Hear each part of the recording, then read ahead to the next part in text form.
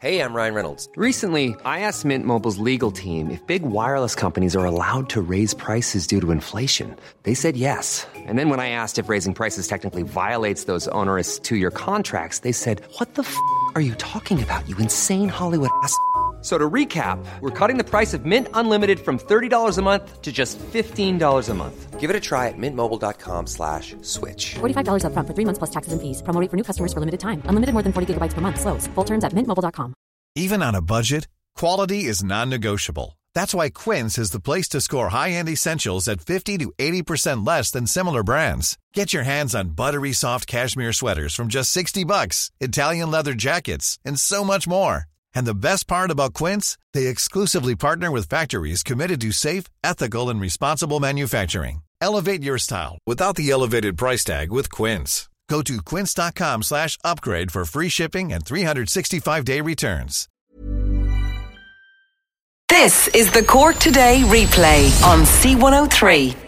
As we welcome you along to the programme, first day under level 5 of the new restrictions. We are now officially in lockdown. Hoping your morning has started off well, or that you weren't one of the people that was caught up in a lot of traffic delays in some parts of the county today. Particularly there seemed to have been a lot of traffic delays in East Cork. I know Marion was on to us already saying, "I was dropping my child to school in Carrigtwohill this morning. There was delays everywhere due to the checkpoints. Other parents who were travelling near Middleton got caught there as well. This is not like the last lockdown. We still have schools and workers are going to work, whereas the last time the majority of people were either working from home or were staying at home because their business or their manufacturing plant or their construction site wasn't opened. It is very different this time round. There's way more people at work, so there will be a lot more traffic. So when the Gardaí decide to do a checkpoint, and in fairness to the Gardaí, they have been telling us, they have been warning us that there's going to be an increased visibility of Gardaí. There's going to be a lot more checkpoints out there, but it's causing a bit of a nightmare. I'm assuming a lot of people were late for work and late for school this morning. So you need to have a lot of patience. Jerry in Ballincollig was on stuck for ages. Why else would I be out on the road at 8 a.m, says Jerry, except for going to work? But I think the Gardaí will say they want you to prove to them that your job is essential and that you're on the list of essential workers. Niall in Bandon says, "I work in the city. I got stuck at Innishannon this morning, late for work as a result. Surely there's a better way." Una said, "Schools are so good with having staggered drop-off points, and now this has been ruined as we're just after arriving all at the one time. Why? Because of checkpoints. No need. Everyone had a genuine reason to be out on the roads this morning." Siobhan on Twitter at C103 Cork, "I expect the delays, so I left earlier. All these people who think life will continue for them as normal despite the pandemic happening to everybody else around them are touched," says Siobhan, who's giving a warning to people. Be prepared tomorrow. So get out of the Laba a little bit earlier and get out on the road earlier.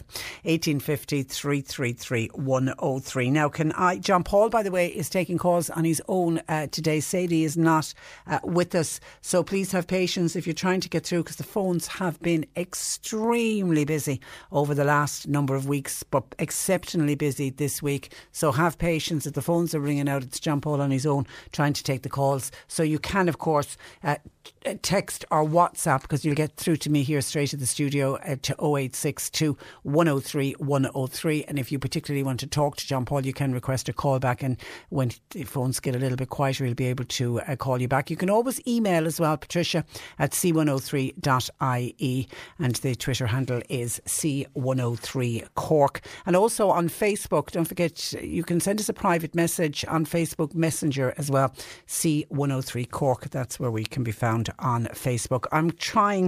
I spent some time yesterday when I came off air trying to get answers to some of the questions that have been coming in since it was announced that we were moving to level 5, moving to lockdown, because lockdown this time has a different feel to the last lockdown, because there are a lot more services open and there are a lot more businesses still operating. But of course, retail, the bulk of retail would have closed yesterday at close of business. So it is one of the things we are saying to people and encouraging everyone with level 5 restrictions now in place. It is so important that we think about keeping as much of our money as we can, about spending it locally. And that's why at C103 we're asking everyone to make a huge effort to shop locally, whether it's in your local store for your essentials. And then for the shops that are closed, check out and see, are they doing a click and collect service? Are they doing an online service where they'll post out the items to you or send it out to you by courier? Because remember, a thriving local economy is good for everyone. You'll obviously save time, but the important one is you're going to save local jobs. So we're asking you, please, to keep it local. And thank you for keeping it local from everybody here at C103. Proudly supported by McCarthy Insurance Group, where you can shop local for motor, home, business, farm, life and health insurance, and cmig.ie for more. But it is all about shopping locally. But I tried to catch up on some of the questions that have been coming in during the week, just tried to get some answers for people. I've just seen another question come in from a listener saying, are taxis running under level 5? Yes, taxis are operating. Now again, you need to check in with your local taxi service. They mightn't be doing as many hours as they normally do, because that's an industry that has been so badly hit since the pandemic arrived on our shores. If my house alarm needs fixing, are they open or closed? They will be open for general maintenance like that. Just get onto your house alarm company. And someone else wants to know, is Dunn's Drapery open? I would take it that Dunn's Drapery is open if it is in the same building where you go to get your groceries. But if, as in the case in Mallow, the Dunn's where the grocery section is separate to the drapery, and the last time during lockdown the drapery closed, but other Dunn's where you go through the drapery to get to the grocery section, obviously they will remain open. Now yesterday we had some people saying, tomorrow is the start of midterm and the children will be off all next week. We know trick-or-treating is absolutely gone, but children will want to go out and about and play with their friends. Somebody was saying, we have a green area near our house, it's normally full of children playing. Will they, during this 6-week lockdown, will they be allowed to go out and play? Now, under the rules and the regulations and the restrictions for level 5, it is possible to meet with one other household in an outdoor setting. Now, that outdoor setting can't be your front or your back garden. So yes, you could have your children going out to meet another child from another family and play out on the green, or they could go to the park together, they could go out somewhere for exercise. But under the regulations, they do not want gangs of children congregating outside to play. So if there's a big gang of children out on the green, they're saying again, it's a little bit like the bubble and the pod system, the way it works in school, that children will be able to play with children from one other household, and that's the way they're asking people to keep to operate. Childminders coming into your home to look after your children, be it after school or during the day if both the parents are working. Yes, that is allowed, and that does include granny looking after the children, or the children being dropped to granny's house because granny is the childminder. Or yesterday we had a grandmother who lives on the border and she needs to go into another county to look after and pick up her grandchildren from school and then bring them back to their house. Yes, you're absolutely allowed to do that. Visits to graves, can you go beyond your 5 kilometres to visit a grave? Yes, you can, because particularly when we were limited to 2 kilometres, we had so many people who were so upset because they couldn't go visit the grave of a loved one. And these were people who might go to the grave once a week. For some people, they go to the grave on a daily basis, and they were really upset by that. So they've very much taken that into account. So you can travel further than 5 kilometres to visit a grave. But then people were getting very pedantic about it and saying, does it have to be the grave of somebody I know, of somebody very close to me? Now, why you be visiting a grave of somebody you don't know? I don't really know. But I suppose a lot of this is based on people acting in good faith. The intention is to ensure that family members can visit a graveyard wherever a close family member is buried. But if you get stopped by the Gardaí and you're saying you're going to visit the grave of somebody, I don't think they're going to get into the questions as to whose grave you are going to visit and how close you were to that person. And then the issue that came in at the close of the programme yesterday about shared custody. This was a dad whose children live in a different county. The children are dropped to him at the weekend and then he drops them back on the Sunday evening, but they're in different counties and certainly outside of the 5 kilometre.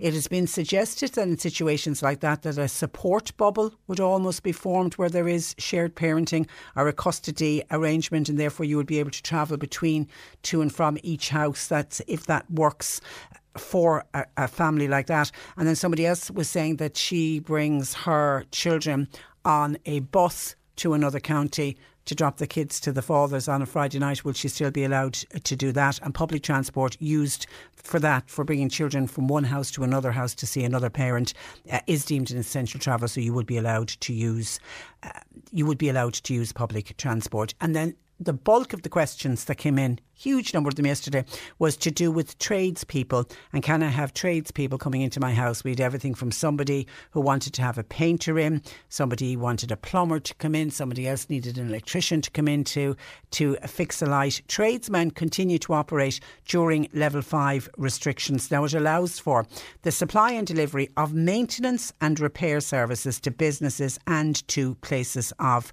residence. Now householders are expected to hold off though on non-essential jobs.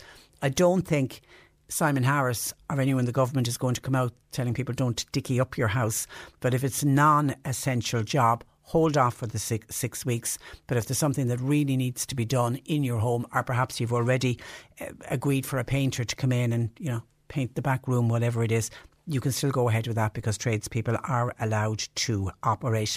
And then we had a couple of mothers wanting to know about dropping their children to GAA training or to soccer training, and that you would need to travel more than 5 kilometres from your home to attend the training. That is allowed because you are allowed to take school-aged children to permitted training even if it's outside the 5 kilometres. Non-contact training, we know, continues for school children outdoors, pods of 15, and obviously the coaches will be allowed to travel outside the 5 kilometres as well. And then going to church to pray. Somebody wants to know, can they go outside the 5 kilometres? The church they like to attend is outside of their 5 kilometres.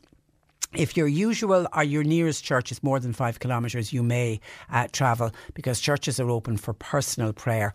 All masses and services for all religious denominations have moved. They moved to online under level 3 and they remain online under level 5 as well. And then driving tests and getting your driving licence. Where will I start with this? We got a press release from the RSA. It is one of the lengthiest press releases I've seen in ever such a long time. Let me try to synopsise it for you as best I can. The driving test. You can attend your scheduled driving test appointment provided you are an essential worker, provided in the provision of essential services and essential retail outlets. Now the essential workers and the essential outlets, it's all on the gov.ie, but this now is a huge list, much longer than it was the last time. They're asking people, if you're not involved in the provision of essential service and you already have a driving test date, they're asking people to please cancel your test appointment online using the web form provided. Don't call or don't email, but they're asking that you would give up your test date for somebody who is an essential worker, and they're saying anybody that is an essential worker can apply for a driving test. But if you have an appointment and you're not an essential worker or you're not working in a retail outlet, then they're asking you, please, would you cancel your appointment and give up that space for somebody who is an essential worker. And obviously if you need to travel to the test centre to sit your driving test, you're exempt from the level 5 travel restrictions of the 5 kilometre. And then for the NDLS, the National Driving Licence Service, the office where you go to actually get your driving licence. Again, you can attend an appointment if you are an essential worker. Again, essential services, essential retail outlets. Now, the RSA, the same with the driving test and with the NDLS to go and get your driving licence. They don't hold details that identify the employment status of the customer, so they are trusting you to be honest and truthful with them. in that you're going to turn up because you are doing an essential service. Again, they're saying to people, if you've already booked an appointment and you're an essential worker, then turn up as normal. If you are not an essential worker and you have an appointment, they again are asking you if you would kindly cancel your appointment, but you are allowed to go if you are an essential worker. And again, the 5 kilometre rule doesn't come in on that one, and they do say to people that when you're driving to bring some of your documentation with you in case you were stopped by the Gardaí. You can say that you're either going for your driving test or that you're going to the NDLS to pick up your driving licence. The driver theory test has not been classified as an essential service. Therefore, they have suspended the provision of the service in light of the COVID-19 restrictions under level 5. So you can't do a driver theory test. NCT. The NCT has been identified as an essential service. I think we touched on this one yesterday. Anyone with an existing appointment to attend an NCT centre should attend as normal and is exempt from the 5 kilometre travel restriction. They say it will be useful to bring proof of your appointment in case you're stopped by a member of the Gardaí. And if you are an improved driving instructor, they also have been classified as providing an essential service. So approved driving instructors can continue to provide driving lessons during level 5, but only to people who have a booking reserved to undergo a driving test. They must have an appointment for their driving test. And there was somebody yesterday who's going to be 70 in November and was wondering, did they need to have the medical cert, which you don't. That got suspended until the 31st of December. But they say for those over the 70 years and over, you will be contacted directly by the NDLS and invited to renew your licence or your permit by post. So they are facilitating over 70s by saying they don't have to turn up to the NDLS. You can email the programme, patricia@c103.ie, and let me bring you some emails into the programme. This is from somebody who wants their name kept private, which is fine. Hi Patricia, I recently took advantage of the mortgage break from Bank of Ireland. The purpose of it was to just help out financially in a pinch. The forms I filled out online were the easiest and the fastest I ever did. I had a phone call from a Bank of Ireland representative last week in which he outlined my new schedule for repayments. Prior to this, it was my understanding that I would pay the interest, not the principal, for the 3 months of the mortgage break. And then those 3 months' repayments will be added on to the end of my mortgage, including obviously the extra interest. However, to my amazement, the Bank of Ireland representative announced that my monthly mortgage repayment would now increase by €40 per month. My mortgage jumped from €597 a month to €637. And not alone that, it is to last the duration of what's left on my mortgage, which is about 6 years. So ultimately, me taking that 3-month mortgage break is now going to cost me an additional €2,880. How can that be right? How can that be fair? According to Leo Varadkar, this was to help people out, not cripple them. I'm wondering if anybody else has had this experience. Thank you for keeping my name private. I am so disgusted to think people were hoodwinked into this, and the government should be ashamed putting extra money into the hands of greedy bankers. Isn't that so unfair? And I have to say, I would have thought if you were taking this mortgage break for the 3 months, I would have thought the very same. You pay the interest. OK, there'd be a bit of extra interest to be paid. But the 3 months, which would have been in this case, about €1,800, about €600 a month wasn't being paid. So about €1,800 with the extra bit of interest that's how much would have been tagged on to the end of the mortgage. But to cost €2,880, so an extra £1,000 really over what you would have expected to pay does seem a bit cheeky indeed. And also, isn't it a great way for banks to make money, because you're not alone. So many other people took the mortgage break, particularly during the early lockdown. So I think a number of people are going to get caught out with that one. Thank you for your email to Patricia at c103.ie. And then Jackie writes, this was listening to something that came up earlier on in the week, saying, hi Patricia, I was listening to you speaking about people sending letters to themselves just to see the postman. This was something that was highlighted, as I say, at the start of the week.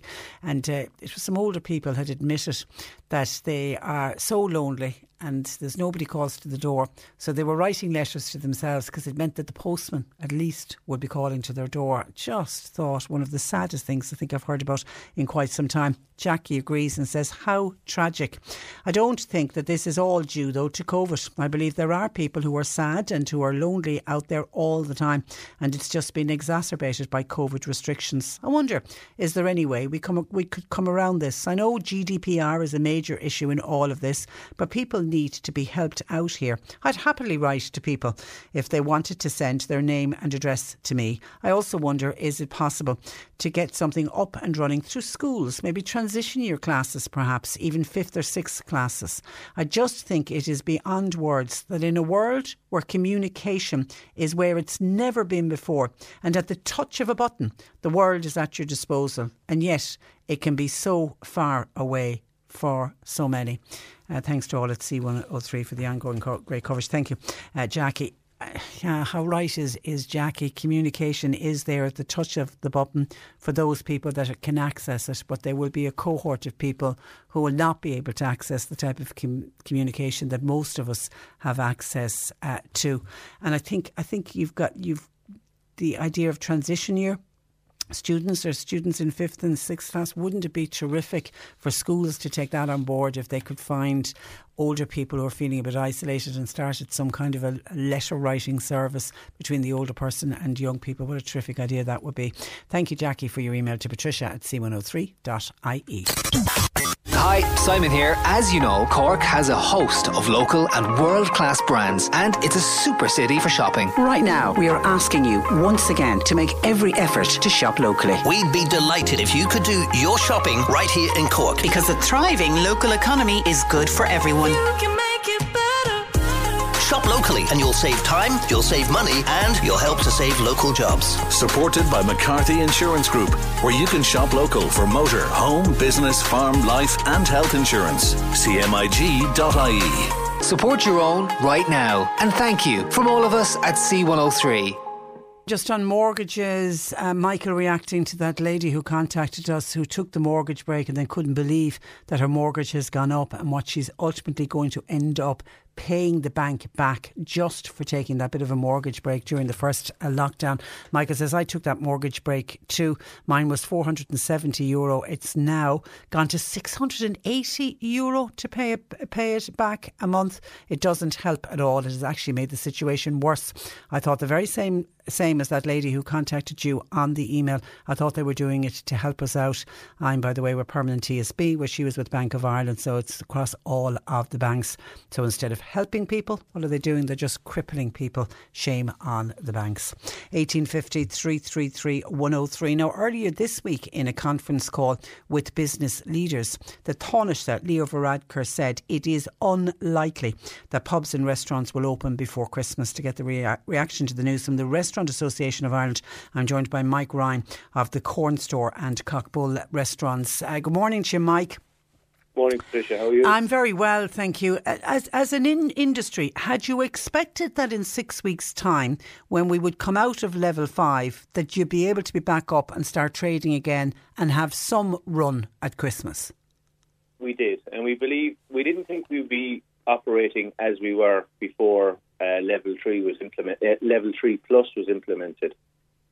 We were expecting some restrictions when we got to reopen at the end of the 6 weeks, but we did not expect that we'd be back outside for December, which, you know, I think we all know that that's not really a realistic prospect for most businesses, to be honest. And especially, you know, it's the busiest time of the year for the hospitality sector. 1/3 of the year's profits are made out of December, which carry you through January, February, even into March. If you don't have that coming into the new year, some people are suggesting that it's just better off not opening and try and batten down the hatches as best as possible. And that's what the Taoiseach Leo Varadkar was intimating, that we'll come out of level 5, please God, in 6 weeks' time, and that we'll go back then to level 3 until the new year. And level 3 was where you guys were allowed outdoor dining for just 15 people, though, wasn't it, as well? You couldn't have more than 15 people? No, it was 15 people, but the problem is that it wasn't level 3, because level 3, as what was in the Living with COVID plan, was reduced seating, more restricted seating inside.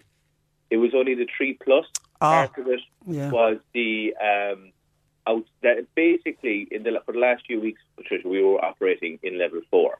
That's where the restaurants and bars were operating in. They call it 3 plus, but it was actually, that was in the plan, was 4. So if they say that we're coming back as 3, as they have outlined about a month or more ago, then we will have dining inside.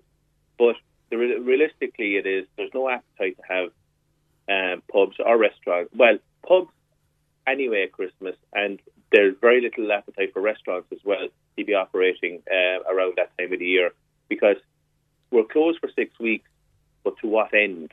Like for the hope that people can meet again for Christmas, and then we'll all shut down again at the end of January and February. It's not a proper plan. And like even in most European countries, and even in the UK on level 3, which is their highest level, restaurants still stay open. I think, and I know that this morning an awful lot of people in retail have woken up and they don't have jobs. But the reality is that since we've reopened in the restaurant industry, a lot of people still haven't got their jobs back. We started off pre-COVID between the 2 restaurants in Cork City with 90 people who were with us for a long time. And as of last night, I've only 10 left. Wow. Because we're going into, at the moment, we're going to consolidate into one restaurant and do takeaway, but we'll do takeaway from both restaurants out of one. So we'll have the offering of both restaurants, Corn Store and Cockbull, but we'll be operating out of one to see if we can sustain the jobs that we have and make it work. And do you know at this stage if that will be financially viable? Well, the last time it wasn't, but there are different. There's different subsidies in place now that might help. Okay. And it all depends on what happens. Like the last time, it was summertime. People had the appetite to go and get a takeaway or get some takeout food from us and others, and have it in the garden. And that. But we're at a different time of the year now. It's getting dark a lot sooner. It's cold and miserable, and the appetite maybe on a Friday, but a Friday or a Saturday night won't sustain most restaurants, to be totally honest. You need a bit of business through the week, and also that we're city centre based. A lot of people are confused on the 5 kilometre. If you're in Glanmire, can I go into town to pick up a meal? Well, yes, you can. Yes, you can. Yeah, get that message out to people. Yes, you can. Yeah, and like we will be doing delivery, and within about 2 weeks, I think we'll have our own delivery people going out. So the last time we found that there was an awful lot of demand for Brackcormack, Watergrass Hill, Ballincollig, and we had companies, but the distance was too. They were charging. The distance had to be charged. We found the charge was too high. So we're going to try and do it ourselves to bring it back a bit and make it more feasible for people. If we can make that happen, it's insurance issues and everything else, the usual. So we're going to try and make it work. But the problem is right here and now, looking at what's coming down the road, we're all wondering why we're in this. What is the plan? Because we seem to be operating without a proper plan. We woke up this morning, and like a lot of people in retail and hospitality, and we're just basically told we're not essential. The list of people that are still able to work is still huge. The country still needs to move on. I strongly believe that. And the reason that, I understand the dangers of this virus. I haven't seen my own dad properly since March. He lives alone. My wife, the same as her mum, is isolating since March. We know the risks, but it's up to people to be careful in how they interact with people. And it's not being the interactions in restaurants. Like the statistics are there to be seen worldwide and even nationally, that 5% of infections have been brought back, or cases have been brought back to hospitality, and that's worldwide.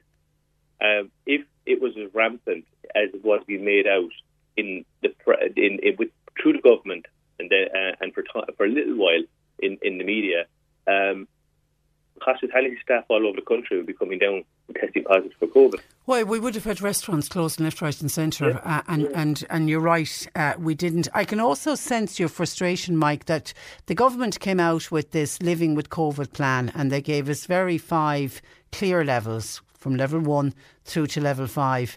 And within a very short period of time... 2 days, Patricia. Was it only 2 days? 2 days. And I think I can sense your frustration, but I also know from calls into this programme, that's what's annoying people, that there's no clear plan.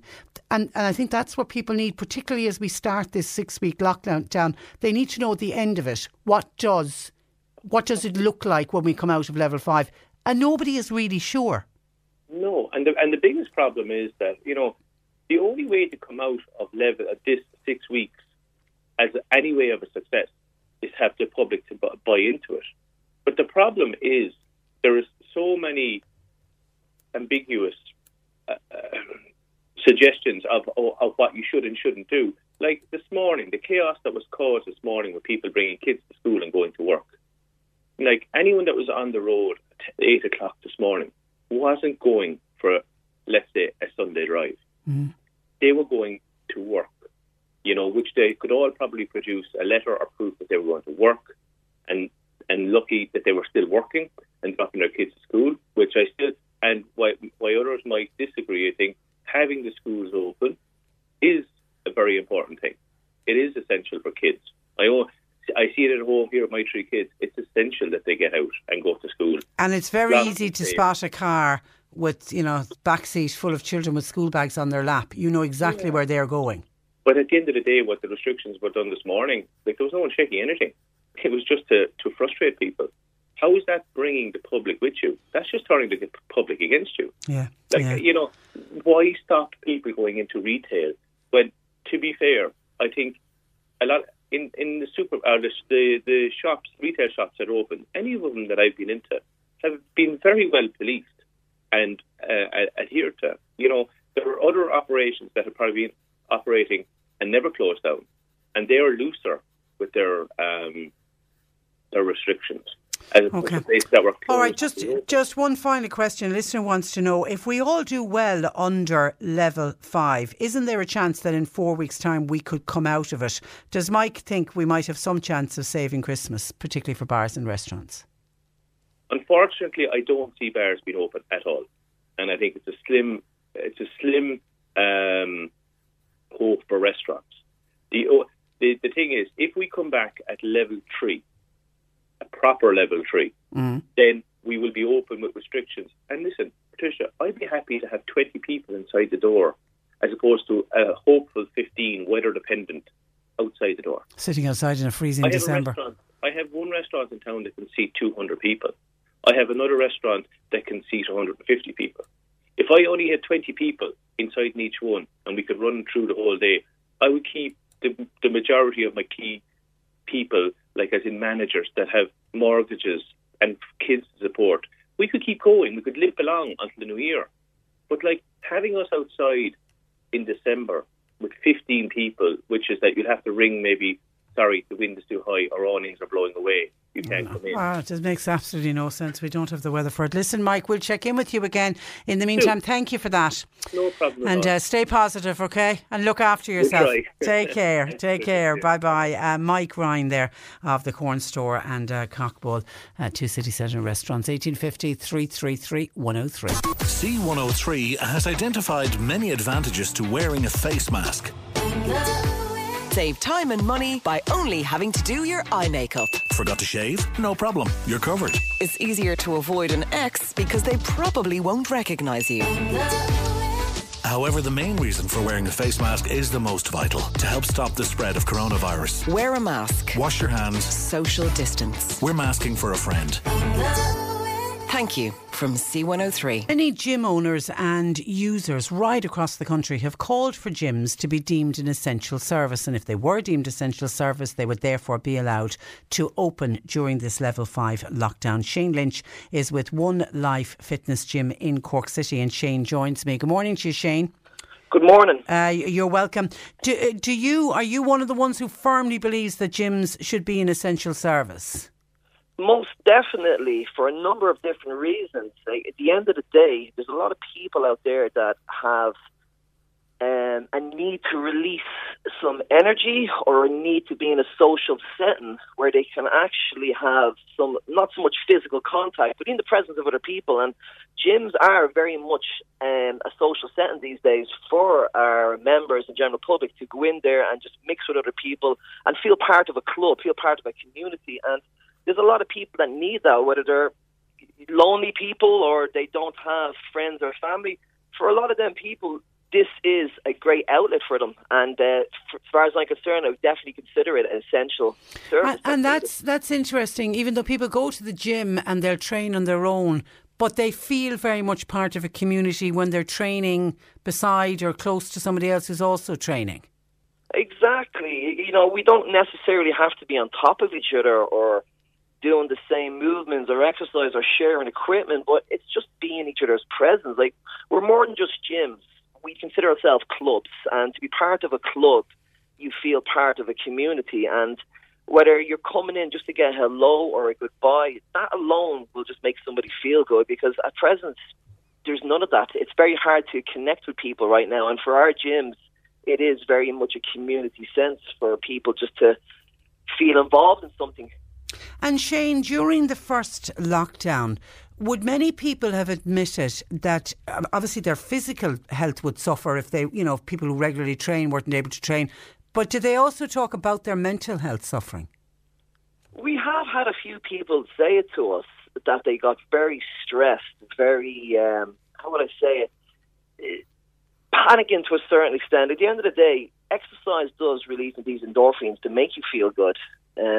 That little bit of exertion, that little bit of training does keep people focused. And at the end of the day, we all need to let off a little bit of steam now and again. And the gym is the perfect setting for that. And since the lockdown, procedures such as cleaning down equipment, having the gym capped at a certain number, those gym ethic guidelines have really improved a lot over the last couple of months. We are shocked how much our cleaning chemicals have gone through the roof and how much we're using.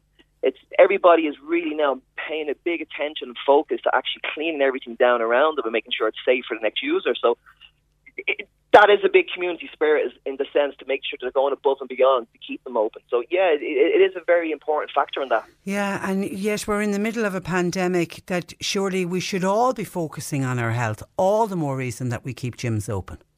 Most definitely. There's a lot of pressure in society for younger people with all this body image scenarios on social media. And then, like, at the end of the day, going to the gym is no more risk than going to a shopping centre. Like, you're going to be in busy aisles, people queuing, touching products, putting them back.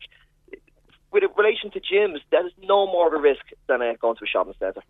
Yeah, and someone else was pointing out, there's so much more open on this lockdown than the previous lockdown. The schools are open, building sites, manufacturing plants. There's so many people still going to work, so it's a bitter pill to swallow that they decided to close the gyms.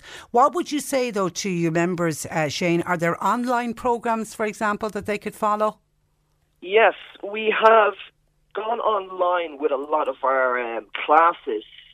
Unfortunately, since we reopened in July, we have had no classes in our gym, and a lot of our members would go to these gyms for classes, not to go lift weights or do their own thing. A lot of them is to actually take part in a class. So we have gone online, and we have now introduced semi-private personal training online, where we're renting equipment out, letting the people take that equipment home for the 6 weeks, and then they'd follow us daily on these schedules where we're doing the same routine that we do in the gym, except doing it at home. And, well done. Hopefully it's a step forward, but it's not really.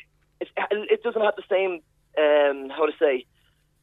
focus or the same attention. It's much different when someone is there, not necessarily shouting at you, but motivating you and being alongside somebody. But we are going to adapt and take that on board. OK, and in the UK, they reversed the decision, didn't they, to close the gyms? Because in Manchester and Liverpool, when they went into lockdown, they closed the gyms, but they reversed it because of what we're talking about, the very issues we're addressing today. Would you be hopeful that that could happen here, Shane? I am most definitely hopeful. I know there's a petition going around where they're collecting signatures for this. I think they're above the 37,000 now at this stage, and it's an online petition. Hopefully the government does take some notice on this, because at the end of the day, there's gyms all over Ireland, all over the communities, and they are a great outlet for people just to feel some kind of normality in their life. So hopefully the government will take the decision on this to reopen the gyms. As I said, we have a lot of strict procedures in our gyms. We're capped at certain numbers depending on the size of the facility. So they're not exactly squashed meat markets in the sense where everybody's on top of each other. So all these new procedures are making them quite safe facilities to use. And at the end of the day, the mental health of the public is very important right now when we have this COVID pandemic hanging over us. So it's an outlet for people, and it's desperately needed. OK, well listen, stay safe during the 6 weeks, Shane, and who knows, maybe we'll be bringing you back on when the government has made the decision to reverse this decision. Look after yourself, Shane. Same yourself. Thanks for joining us. Bye-bye. Shane Lynch of One Life Fitness Gym in Cork City, one of the many, many gyms all over the country that were forced to close under the level 5 restrictions. I know there's a Dublin gym owner who says he's going to be defying the restrictions and keeping his business open. I think he was going to open at 5 o'clock this morning. Don't know what's happening with that. I'll see if I can keep an eye and check out what happened there. I don't know whether he's going to get a visit from the Gardaí or not. 1850 333 103. John Paul taking your calls. You can text or WhatsApp 0862 103 103. The C103 Cork Diary is a free service to help non-profit organisations all over Cork. So if you're a community group or a charity that's holding a fundraising event or meeting, send us the details at least 1 week in advance and we'll tell Cork all about it. Email info@c103.ie. The Cork Diary. With Cork County Council, supporting businesses, supporting communities, serving Cork. Visit corkcoco.ie. C103. You're listening to Cork Today on replay. Phone and text lines are currently closed. An email into Patricia at c103.ie saying, hi Patricia, don't normally put pen to paper like this, but I was so shocked and annoyed yesterday that I feel I have to share my story. I visit an elderly housebound neighbour, do it on a regular basis, and when I called to her yesterday, she was looking fabulous. A family member had taken her to her regular hairdresser and she had a lovely pre-lockdown session colour done to keep her going for the next 6 weeks. Nothing wrong there until I discovered that not only did my frail, at-risk friend not wear a mask at the appointment, but neither did any of the other clients, all by the way elderly, or worse, neither did any of the hairdressers. Not a mask, not a visor, not a bottle of hand sanitizer in sight at the salon.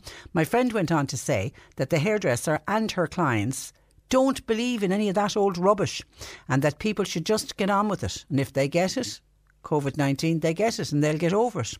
Well, I think of the lengths that I and all the other callers to my elderly friend go to every day to safeguard her in her own home. I got really annoyed that firstly, she was put in this position by the hairdresser, and secondly, also that she and the other clients seemed to be okay with it. Is it any wonder COVID-19 is spreading like wildfire and we're back to lockdown for 6 weeks? I'm wondering though, if this is an isolated case or if this is happening up and down the country on a regular basis. God help us all if it is the latter. Sorry for being so long-winded, but I think that this is so wrong on so many levels that I had to contact you. And you weren't a bit long-winded. I'm glad you contacted me. I'm shocked by that. I am hoping that it is an isolated case and that not just hairdressers but other services were not have not been acting like that. And if they have, I think Mary is right. No wonder COVID-19 is spreading like wildfire. And that's got nothing to do with house parties, and that's got nothing to do with young people hanging out together. That's got to do with people who have just been completely irresponsible and believing, what did she say? We don't believe in any of that old rubbish, and that people should just get on with it. And if they get coronavirus, they get it and they'll get over it. God, I hope it stays fine for all of them. And if they're elderly clients and they were unlucky enough to get COVID-19, would they be able to get over it? 1850 333 103. A number of people on about gyms when we spoke about gyms in the last hour. Hi Patricia, I think they should have kept the gyms open. Also, the training should be open for the teenagers, as there's going to be a lot of problems as people have to have some way of using up the energy, both mentally and physically. I am an elderberry myself, and I'm getting very frustrated with no dancing, and haven't been able to babysit since February. Anyway, I think the government haven't a clue, and they've lost the plot. And listening to the text about the banks ripping off people on their mortgages, it is simply just disgusting. Kind regards. That is from Anne. Also in on gyms, somebody says it is unlikely that gyms will open. Some people are hoping that they'll follow the UK lead like they did for Liverpool and Manchester, where they closed the gyms, then realised that it wasn't a smart move and decided to reopen them during their lockdown period. And Noel in Kilmurray says, hi Patricia, I think every business in the country could make a legitimate argument for being an essential service, but this coronavirus does not care who it will infect, whether you are a prince or a pauper. And I'm assuming that's with regards to the gym owner saying why they should be an essential service.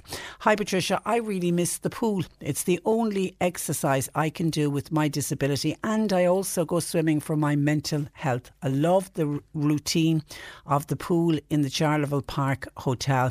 It's so well managed. The staff have done absolutely everything to have the leisure centre sterile. It is just so safe, and so many people with health issues rely on the leisure centre.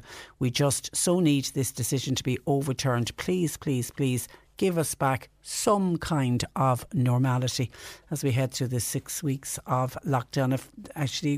There's a big push to get gyms open. Almost in the same breath, actually, I'm hearing from people who regularly swim, because of course with the gyms closing, swimming pools have closed as well. Read the closure of gyms. If I was a gym owner, I'd also say they were an essential service. Of course I would, says Tim in Youghal. However, the reality is that a virus spreading, no masks, body temperature is high, sweat droplets all over the place. They need to pull together now and comply with the HSE government regulations. We're all in this together. And that's from Tim in Youghal. And somebody else, I think, is agreeing. Jess in Cork makes pretty much the same point as Tim, and he says Shane, who spoke to us from the gym, says what is Jim talking about? Nobody talks at the gym. There are pathogens in sweat. Sweat zones like gyms are lethal. They spread it in the atmosphere.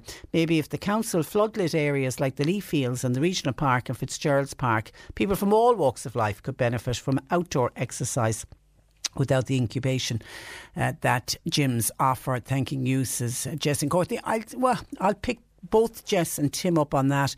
If you look at the statistics of where cases came from, there was very, very few cases of COVID-19 were directly linked to gyms. So while you're saying people are sweating and body temperature is going up and droplets could be spreading in the atmosphere, if it was, why did we not have loads of outbreaks linked to gyms? Because if you go down, they printed that list, was it last week, where they showed where all the clusters and where the COVID-19, where it had been picked up. Of course, the bulk of them, funnily enough, were picked up in private houses. But way, way, way down the list was gyms / pools / leisure centres and exercise and exercise classes. Very, very small numbers. So you're wrong to say that they are incubators for coronavirus and the people going in there that are spreading like wildfire, because it hasn't. It really hasn't. John in Clon says, Patricia, I'm not a gym owner or a gym member, but I think they should be open. The government seem to be more interested in looking after the GAA. Donegal will be going down this weekend to play Kerry. Will they pass on the virus to the good people of Kerry? It is a pure joke. That is from John in Clonakilty. And I was listening to the figures that have come out from Cavan. Cavan are now at the top of the league of counties for the highest number of COVID-19 cases. Cavan are at 1,000 per 100,000. It's just staggering, the amount of cases in Cavan. And when you dig down into the figures in Cavan to see where did they all come from and how suddenly did Cavan go at the top, they're ahead of Dublin, they're ahead of Donegal, ahead of a lot of other counties that had high rates of COVID-19 and in some cases still have high rates. And a lot of it is linked back to celebrations that took place following a GAA match. Now the GAA will jump in straight away and say, whoa, that was nothing to do with us. We just staged the match. We can't stop people if they were going to be silly afterwards. But others will say if we didn't have any of those matches, we wouldn't have had some of the super spreaders that came out from the celebration because a team won an event. 1850 333 103. There's another one for this for the swimming pools. This is Helen in West Cork. Says, hi Patricia, somebody needs to remind our government that us daily pool users do it for the good of our health, and we're very, very diligent about hygiene. Not only that is added to the fact that we're actually swimming in chlorine. That's from Helen in West Cork. Somebody else doing the big shout out to please allow the swimming pools to reopen as well. And then on schools, okay, a couple of texts in about schools and why schools are still allowed to open. This texter says, it's a joke saying schools are not a cause of spreading COVID-19. They are in denial at the top.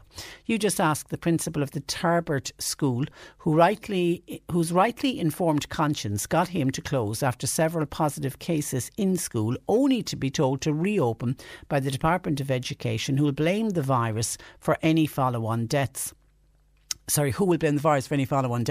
Cars have to be driven.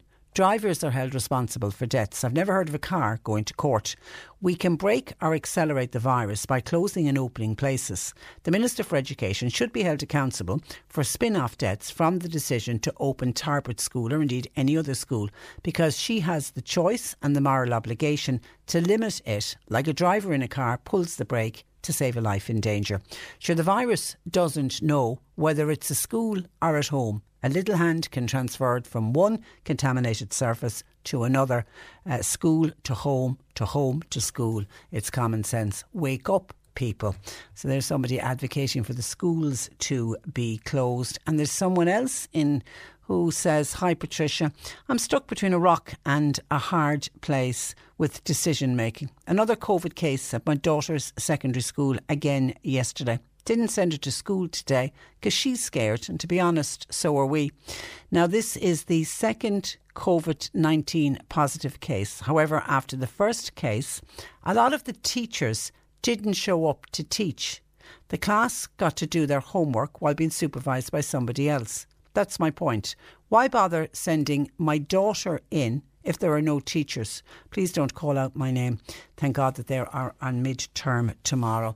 And our other parents feeling a little bit nervous about sending their children into school. I know last week we had a parent who sent on a copy of the text message that they'd got from the school to say there'd been a COVID-19 case, but there was no detail of what class the child was in. It was another secondary school, and that made that particular parent nervous and worried, and was actually looking for more detail, would prefer to know if the COVID-19 case was actually in her daughter's class. But of course the school are not giving out that kind of information. So are many parents nervous? Are many parents with that mum there saying, thank God the midterm break kicks in tomorrow and they don't have to worry about it for another week? I know the number of weekly outbreaks recorded in schools doubled last week. That's according to the latest figures from the Health Protection Surveillance Centre. Now, when I say they did double, but they are still low. The number for last week was 46 outbreaks. Now, what is an outbreak? An outbreak is where a school confirms they have 2 or more cases. If there's 1 case of COVID-19 in a school, then that's not counted and that's not deemed an outbreak. They need to have 2 or more, and then it gets recorded as an outbreak. So there was 46 new outbreaks last week. How did that compare to previous weeks? It was 25 the week before, and then go back to each of the 4 weeks before that, it was 12 cases, 13 cases, 11 cases and 12 cases in the preceding 4 weeks. So add all of them up and it brings the total since the term began at the start of September to 119 outbreaks in schools. But then let's take a look at the number of primary and secondary schools in this country. There are 4,000 primary and post-primary schools. So 119 out of 4,000. I take it the powers that be would say they are relatively low numbers. Schools are not seen as hubs for transmission of the disease, and the figure reflects how the increasing level of infection in the community, though, is now seeping into the education settings. The fact that it doubled in the last week. The spread has added to pressure on principals, teachers and other school staff, compounded by delays in contact tracing and testing, because of course the system is overwhelmed, and we know how overwhelmed the tracing system got last weekend, with the people on Friday, Saturday and Sunday getting not even a phone call, a text message to say, Heidi folks, you know already you've tested positive.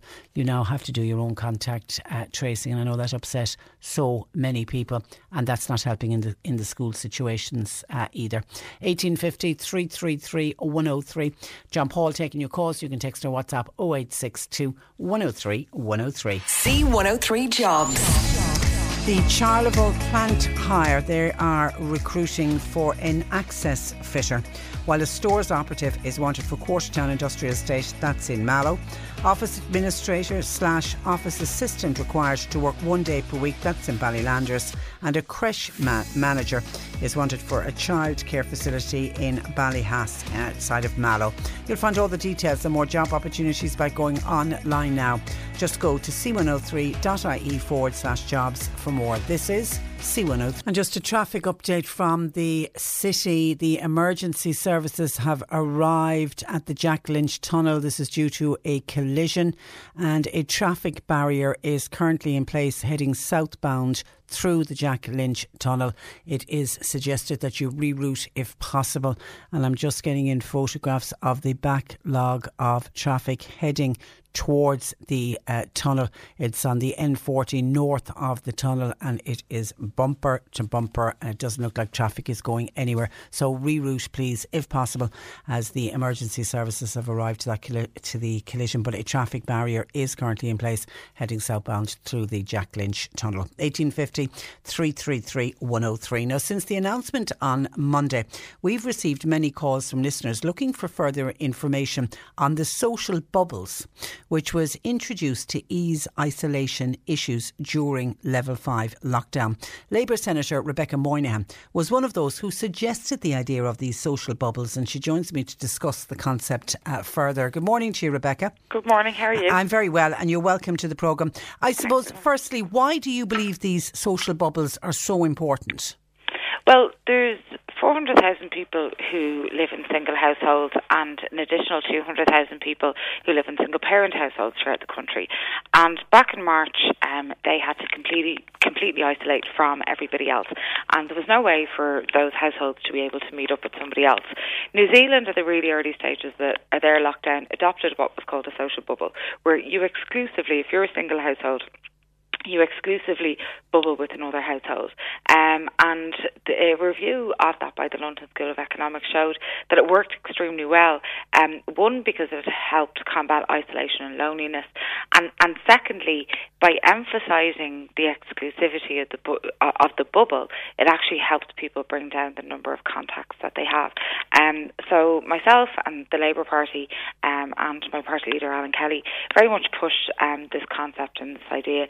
And so in discussions with the Taoiseach, my party leader would push the idea of a social bubble, and I'm really glad to see when the announcement that they did. Yeah, so the idea is, Rebecca, then that you hook up with another family, and then in that little bubble you're almost treated like you're one family. You can visit each other's homes. Exactly. So you decide that you're going to bubble with another household, and so that might be, let's say, an elderly parent who lives alone might decide to bubble with their son or daughter and their family. It might be two single households who are friends decide that they're going to bubble together. It might be two people who are in a relationship who live separately who are bubbling together. And the thing about bubbles is they're exclusive, so you can't swap them around. Okay. And that's the most important thing. So it's a bubble, not a chain. And that's really important for people to remember over the next 6 weeks, that it is a bubble. And therefore, if, God forbid, somebody in the bubble tested positive for COVID-19, you get treated like you're all living together and everybody has to isolate and do all the same things. Exactly. Now, the Irish Government website isn't massively clear or as detailed, and I've called for them to do a publicity campaign around bubbles, because I think a lot of people have a lot of queries on it. But if you look at the UK Government website, who've also adopted the concept of social bubbles, that's what they say. So if one person within the bubble tests positive or has to isolate, you have to behave as if you're a family member. And that's why it's so important that you stay exclusive within your bubble, that you don't get involved in a chain, that you don't swap around your bubbles. It's effectively as if you're a member of one household. Yeah, and ideally somebody living close to you, if it doesn't have to be, but ideally somebody living close by so that you can rely on each other and support each other, because that's what it's all about. Exactly. So, but the bubble doesn't need to be within your 5k if that's not possible. And I understand for people living in rural areas, like many of your listeners, that mightn't be possible, that everybody is living within the 5k or the 5 kilometre. You should be within the county though, because there is limits on travelling between counties. And I think that's really important, that people just try and stay within the counties. Yeah, the one thing, and we had a lot of listeners, because there does seem to be an amount of confusion. I'm glad to hear you suggest that they do some kind of an advertising campaign around it. But the one thing, when I was going down through the information on gov.ie, trying to share it with listeners and help listeners out, the one thing that struck me was for people who are living alone, do you have to have a mental health challenge? No, and they actually changed that. So that was one of the queries that we had when on Tuesday, when it was first announced, that it said people who are living alone who have mental health challenges. And my party leader, Alan Kelly, raised that in the Dáil and said to the Taoiseach that they should simplify it. So within a couple of hours it was then changed to the website, and it just says, single unit households that are included in it. Okay. There's also a couple of exceptions. So for example, if you live by yourself with a carer, you have a living carer, your bubble doesn't have to be just your living carer. It can be another single household. It's a single parent who shares custody can then bubble with somebody else, or an adult that you're providing care for, that you can bubble with somebody else. So there are exceptions to that, but I initially thought that it was overly complicated, and I do think, and it doesn't need to be. Yeah, it doesn't need to be, and there's 600,000 people that were affected by this. So that's why I think that it's so important that the government do an information campaign on this. And can I just say, one of the most important things about the bubble and why it also worked in New Zealand was it was emphasising the exclusivity of the bubble. So rather than making things so complicated, people, because of their lifestyles, feel that they have to break the rules in order to be able to survive. What you're saying to people is, this is a way that you can positively help stop the spread of the virus by existing within this bubble but still being allowed to have social support. And certainly if you were to look back on the first lockdown, Rebecca, isolation was a huge issue for so many members of society. Absolutely, and every single time that I've raised this issue, and I've been raising it for a couple of months now, I got a huge response in terms of people saying, they weren't accounting for single people or people who lived alone, and all the rules were almost made as if you lived in a nuclear family, with access to your own bathroom and an ensuite, and all the advice around it was like that. And I think isolation and loneliness was a huge issue, and whatever about then being able to meet people outside, I think in the winter that's going to be an awful lot more difficult. One of the emails that really struck me that I got in was a 76-year-old woman, and when the restrictions were lifted, her and her best friend met each other for tea in each other's houses. And I just don't think it's reasonable that we expected that 76-year-old woman and her best friend to meet each other outside in the freezing cold in the middle of the winter. Now she can adopt a social bubble with her best friend, both of whom who live alone are very safe, take all the necessary precautions, and at least they can now be in a social bubble and support each other for the next 6 weeks. Fantastic. And they'll get each other through this 6 weeks. What do you think of the 6 weeks, Rebecca, of level 5? Will it work? Will we flatten the curve, do you believe, once again? I don't know. I'm always loath to make those assumptions because I'm not a public health expert and I don't have access to the data. I definitely think that we need to pull back now because we understand that the virus is in community transmission and it's transmitting around, and the more that we shop and mingle with each other, the more that the virus is going to spread. So I definitely hope that it does work within the 5 weeks. But one of the critical things are we flattened the curve in order to buy time to scale up ICU capacity and track and trace capacity. And I think there are huge questions over what we did with that time that we bought during the summer in terms of ICU, and also the idea that people would be contacting now within the HSE, that they'd be contacting the people that they potentially affected. So I think we need to, if we're using this time, we're going to use this time, widely, and we're not just basically coming in and out of lockdowns until next summer or whenever we have a vaccine. And my party leader, Alan Kelly, was very clear about the rapid testing needs to be a very big part of the solution, and the government need to put money and priority in behind the rapid testing.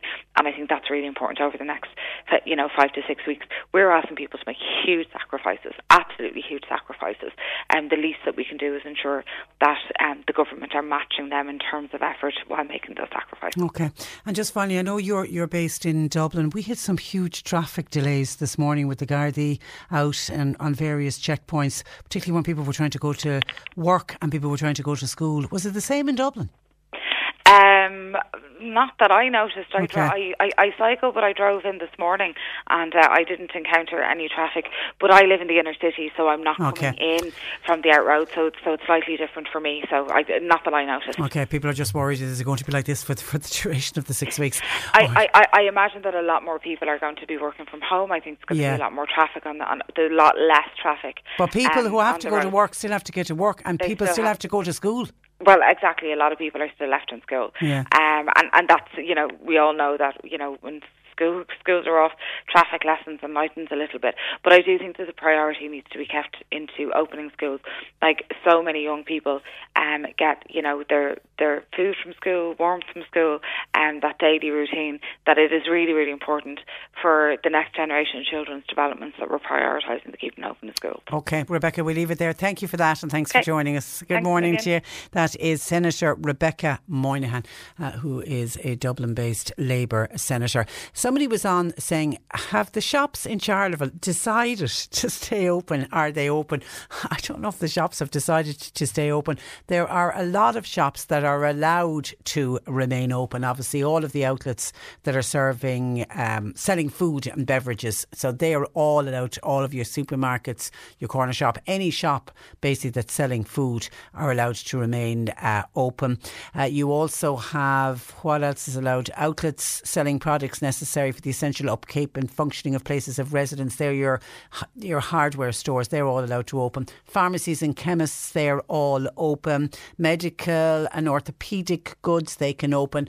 Your garages are open. Anybody selling fuel, heating fuel providers, they're open. Anything to do with essential items for the health and welfare of animals, including pet food stores, all open. Laundries and dry cleaners, yes, they are also remaining open. And then the banks, the post offices, the credit unions, they're all open. Hardware outlets, builders, merchants and outlets that provide, whether on a retail or a wholesale basis. I'm reading this obviously from gov.ie. The outlets providing, the repair and maintenance of bicycles and vehicles. So your garages and your bicycle stores that repair vehicles, they're remaining open. The optician is open in that they offer services on an emergency basis only. So you're going to need to ring your optician if you want to go, if you have an emergency appointment to go to an optician. But it isn't a case of shops deciding to open or not. There are a certain amount of retail outlets that are allowed to open. The non-essential ones obviously have all closed. Going to Clonakilty Garda Station, where I'm joined by Crime Prevention Officer Sergeant James O'Donovan for this week's Garda File. Good morning to you, James. Good morning, Patricia. And you're welcome to the programme. It looks like members of Garda Síochána had a busy morning this morning. Did you operate many checkpoints across the city and county? I suppose with Operation Fanacht we took a new role this morning, Patricia, as you well know, and in West Cork we've had a number of permanent checkpoints both in the Bandon, Bantry, Clonakilty and Macroom districts, and the volume of traffic at these checkpoints was going to be, I suppose, increased compared to other checkpoints at the previous time at the start of the lockdown, at the start of the pandemic there back in March and April. The guards have been very busy. The volume of traffic coming up to these checkpoints have been very busy, and we are aware that people are going to find the next couple of weeks very difficult, and we're just asking them to comply with the guidelines as issued by the HSE and our government, and to comply with those and to remain within their 5k unless they have to travel for essential travel. And I know you've been highlighting the reasons for essential travel throughout the show this morning, but we just want to assure people that we're there as part of these guidelines and these government instructions in relation to for the next 6 weeks. So we'd like to thank the public that are approaching the checkpoints and are being, I suppose, very understanding as to why there are delays, but we're also asking people to plan their journeys over the next couple of weeks. Put a bit more, give yourselves a bit more time going forward, because there is going to be delays at these static checkpoints across the division and city and county and nationally, but also there's going to be roving checkpoints set up randomly around each district, so people will be expected that there will be checkpoints and inspections to ensure that people are complying with these regulations. Okay, I don't know who makes the decisions as to the time of the checkpoint, James, but surely in the morning you know that people who are going to work are in their cars commuting, our parents are dropping children off to school. Could you not have the checkpoints at different times of the day? I suppose we have to target the majority of the daytime when people are travelling, and we want to ensure that people are travelling within those regulations. Familiarity will grow over the next couple of days, Patricia, so the Gardaí and the members out there doing the checkpoints will get to know these people that are dropping kids off to work, and we will be able to speed up the element of checkpoints. But I think people just need to understand that we're doing these checkpoints as a result of where we are in relation to the numbers of COVID-19 positivities over the last number of weeks. You're trying to stop the spread. We're trying to stop the spread. And ultimately that's our role, and we have to adhere to the guidelines and the instructions that we've been given by our government and our commissioner. So we're just playing our part in ensuring that the stop of the COVID-19 the spread of COVID-19 is stopped or slowed down significantly as we approach the Christmas So and winter. plan your journey and only make that journey if it's absolutely essential, and keep correct. to within your 5 kilometres. Let's take a look at some items that you're looking for, if anybody can offer any assistance, starting with some thefts. Yes, we had a number of thefts there over the last couple of weeks. The first one was in the Carriganema area of Macroom there on the 10th of October last, between 8 p.m. and 9:30 p.m, where unfortunately the car was unlocked, but some cash and an AIB card were stolen from the car. Now look, Patricia, we are constantly on about this, how people are, number one, there's travelling gangs going around the county targeting these cars. There's opportunists that also come across a car that could be left unlocked. And look, I suppose we are saying it as a constant reminder to not to let people get into the habit of leaving property in cars. Unfortunately, there is still people out there that are leaving cars unlocked, and that is a chance for these gangs to go around the county and to target areas. So, look, we're asking for a bit of help from the public if they saw anyone acting suspicious in the Carriganema area of Macroom there on the 10th of October to contact the Gardaí in Macroom. And similarly, on the 12th of the 10th in Boherbue, Main Street, a car was parked. Now, this is unusual. It happened between 2:30 and 4 p.m. that day on the 12th, but a person came back and he found that his boot was open and there was an alloy wheel taken from the boot.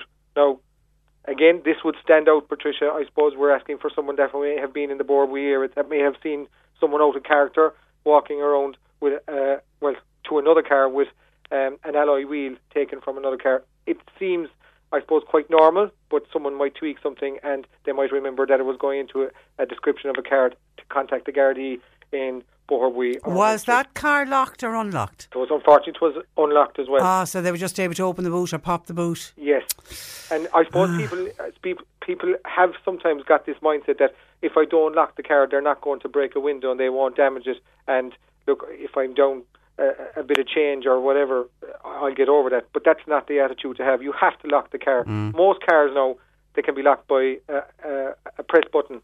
So you don't even have to turn a key in the lock. You only have to press your button as you're walking away from the car. And just to get into that habit coming into the winter months. Okay. Some fraud and economic crime to be highlighted. Yes, again, we've highlighted this type of crime an awful lot this year because we have seen a dramatic increase in fraud and economic crime, Patricia, and I know that you've played an active role in that as well, assisting us in getting the message out there. But this year, this past couple of weeks, we've had 3 incidents in West Cork covering from phishing online and online scams.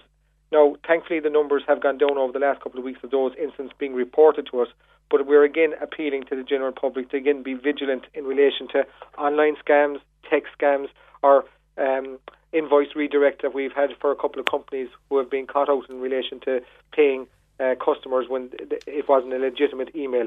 And of course, if there is, a text scam doing the rounds in a particular area, to contact the local Gardaí, and we can get that message of prevention out there through our text alert system and with our business email alert system that we have running here in West Cork. Okay, yesterday was the European Day of Action against domestic burglaries. Yes, yesterday was the second EU-wide focus on domestic burglary. I suppose, thankfully, in West Cork, we're down 39% on domestic burglaries from this year last year. And I think, look, yes, you can say a lot of it is down to, I suppose, people being at home a lot more this year, but it's also that people are listening to the advice and taking the advice and heeding it that we are giving. Ireland it's fallen sharply during COVID-19, but I suppose the restrictions on schools and businesses have helped to get those figures down. I suppose we're always committed to in our fight against domestic burglaries, and we started our own Operation Third Air on the 1st of October last, and I remember we mentioned it on the last show, and we do that in line with lock up and light up. So I suppose just for a few small bits of advice for your listeners out there, whether you're at home or going out, remember there's a couple of simple steps that you can help to protect your home. Turn on your lights there coming into the darker evenings. Use timer switches. They can be used. Lock all doors and windows. I suppose it's unusual that 34% of burglaries that do happen go in the front door and 25% of them go in the rear door when they're not locked. And there's 20% of burglaries happen where a rear window has been left open. So God, you wouldn't expect so many to go through the front door, sure you wouldn't? No, I suppose people got into the habit of when they were at home that they were just nipping down to the shop maybe for a couple of minutes. And not locking the front door. Yeah. You can't do that, unfortunately. You have to lock up your own house and you have to secure it. Use the alarm if you have one. Unfortunately, people are leaving the houses without using the alarm. Store keys away from the window so they can't be taken in the in the course of a burglary. And obviously, don't keep large amounts of cash and jewellery in the home.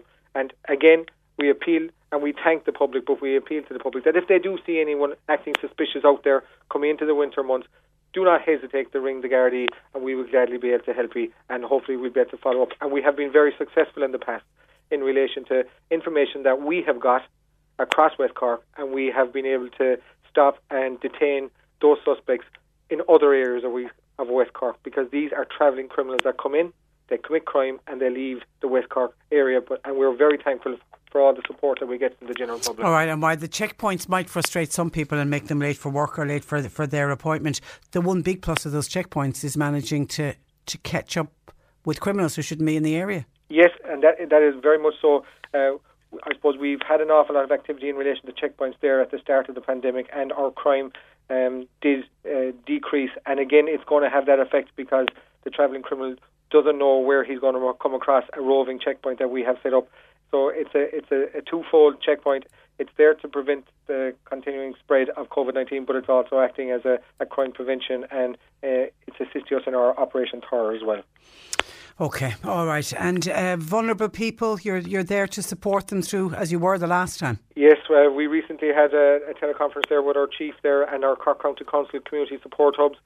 I know that you've been giving out the number, Patricia. It's 1800 80 58 19.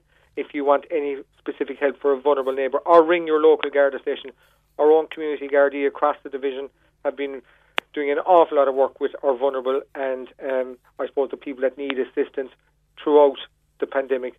But coming into the winter months, it's going to be a bit more stressful for people.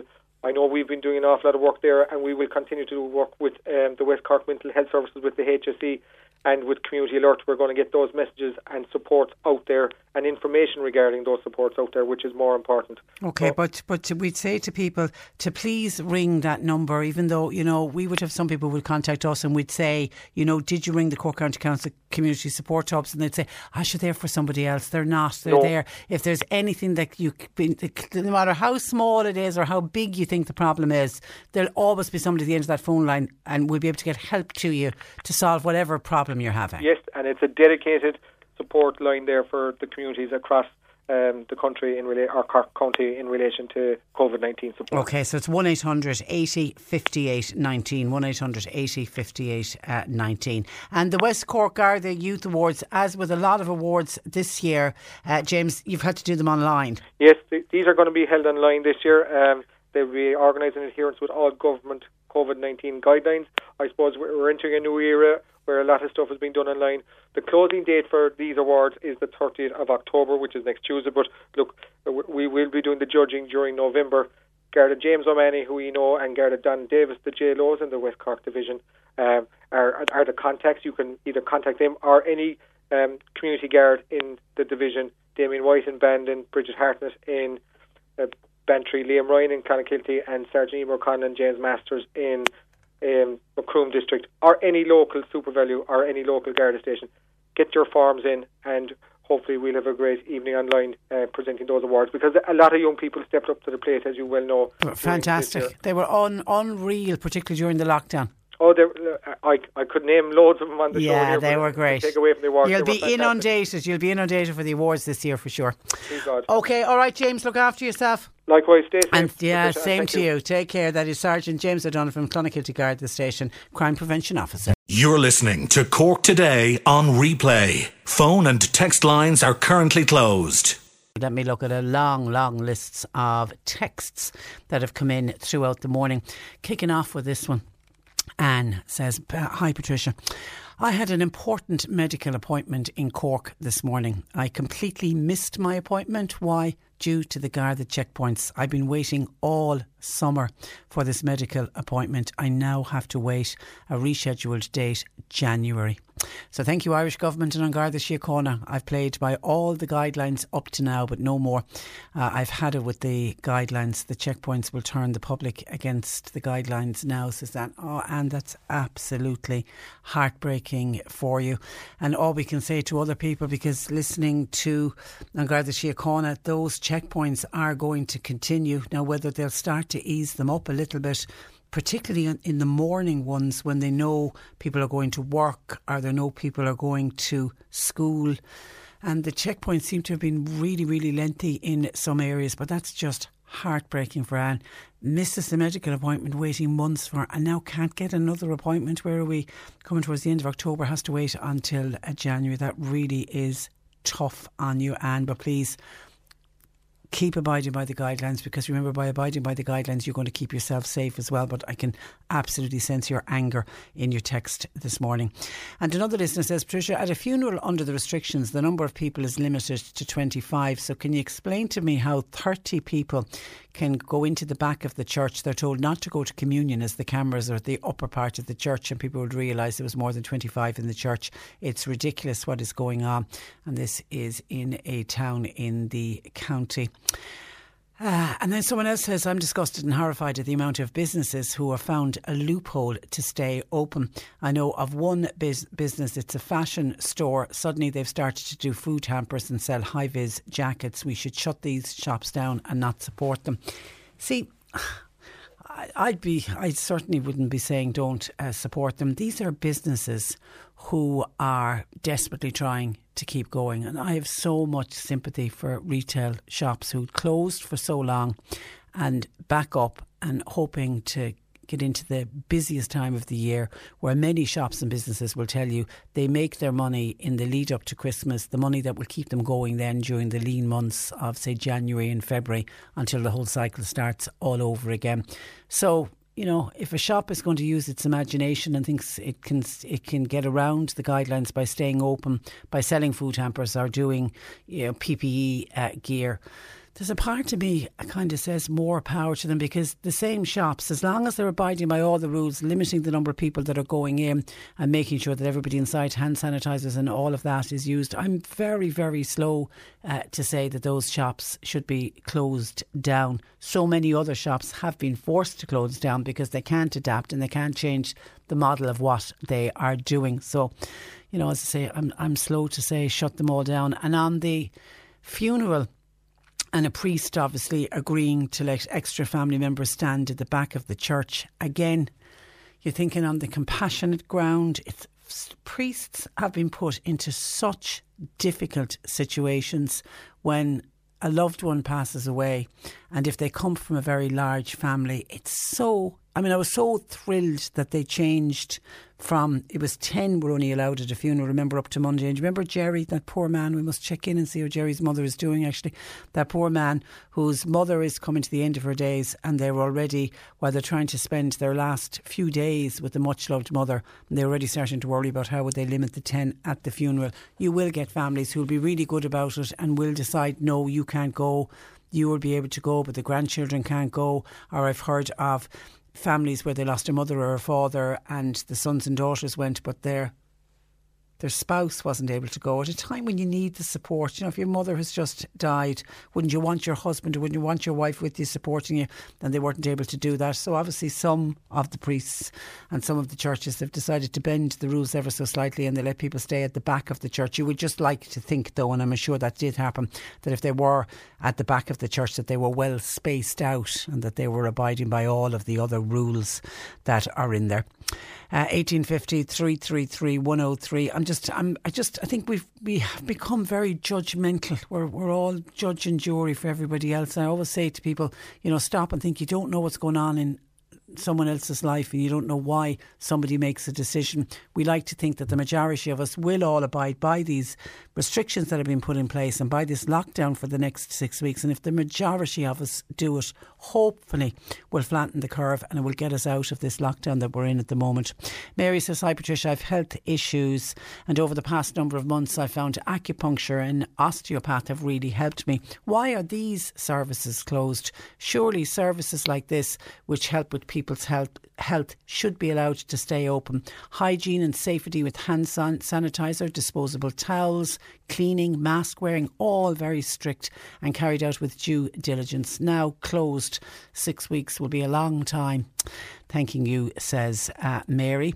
Hi Patricia, I know the virus is all the talk now, but spare a thought for those of us who actually have other problems going on in our lives outside of COVID-19. Problems like anti-social neighbours.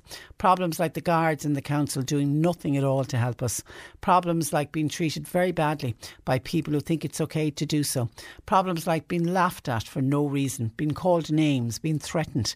The virus is dangerous, Patricia, but so too sometimes can neighbours be.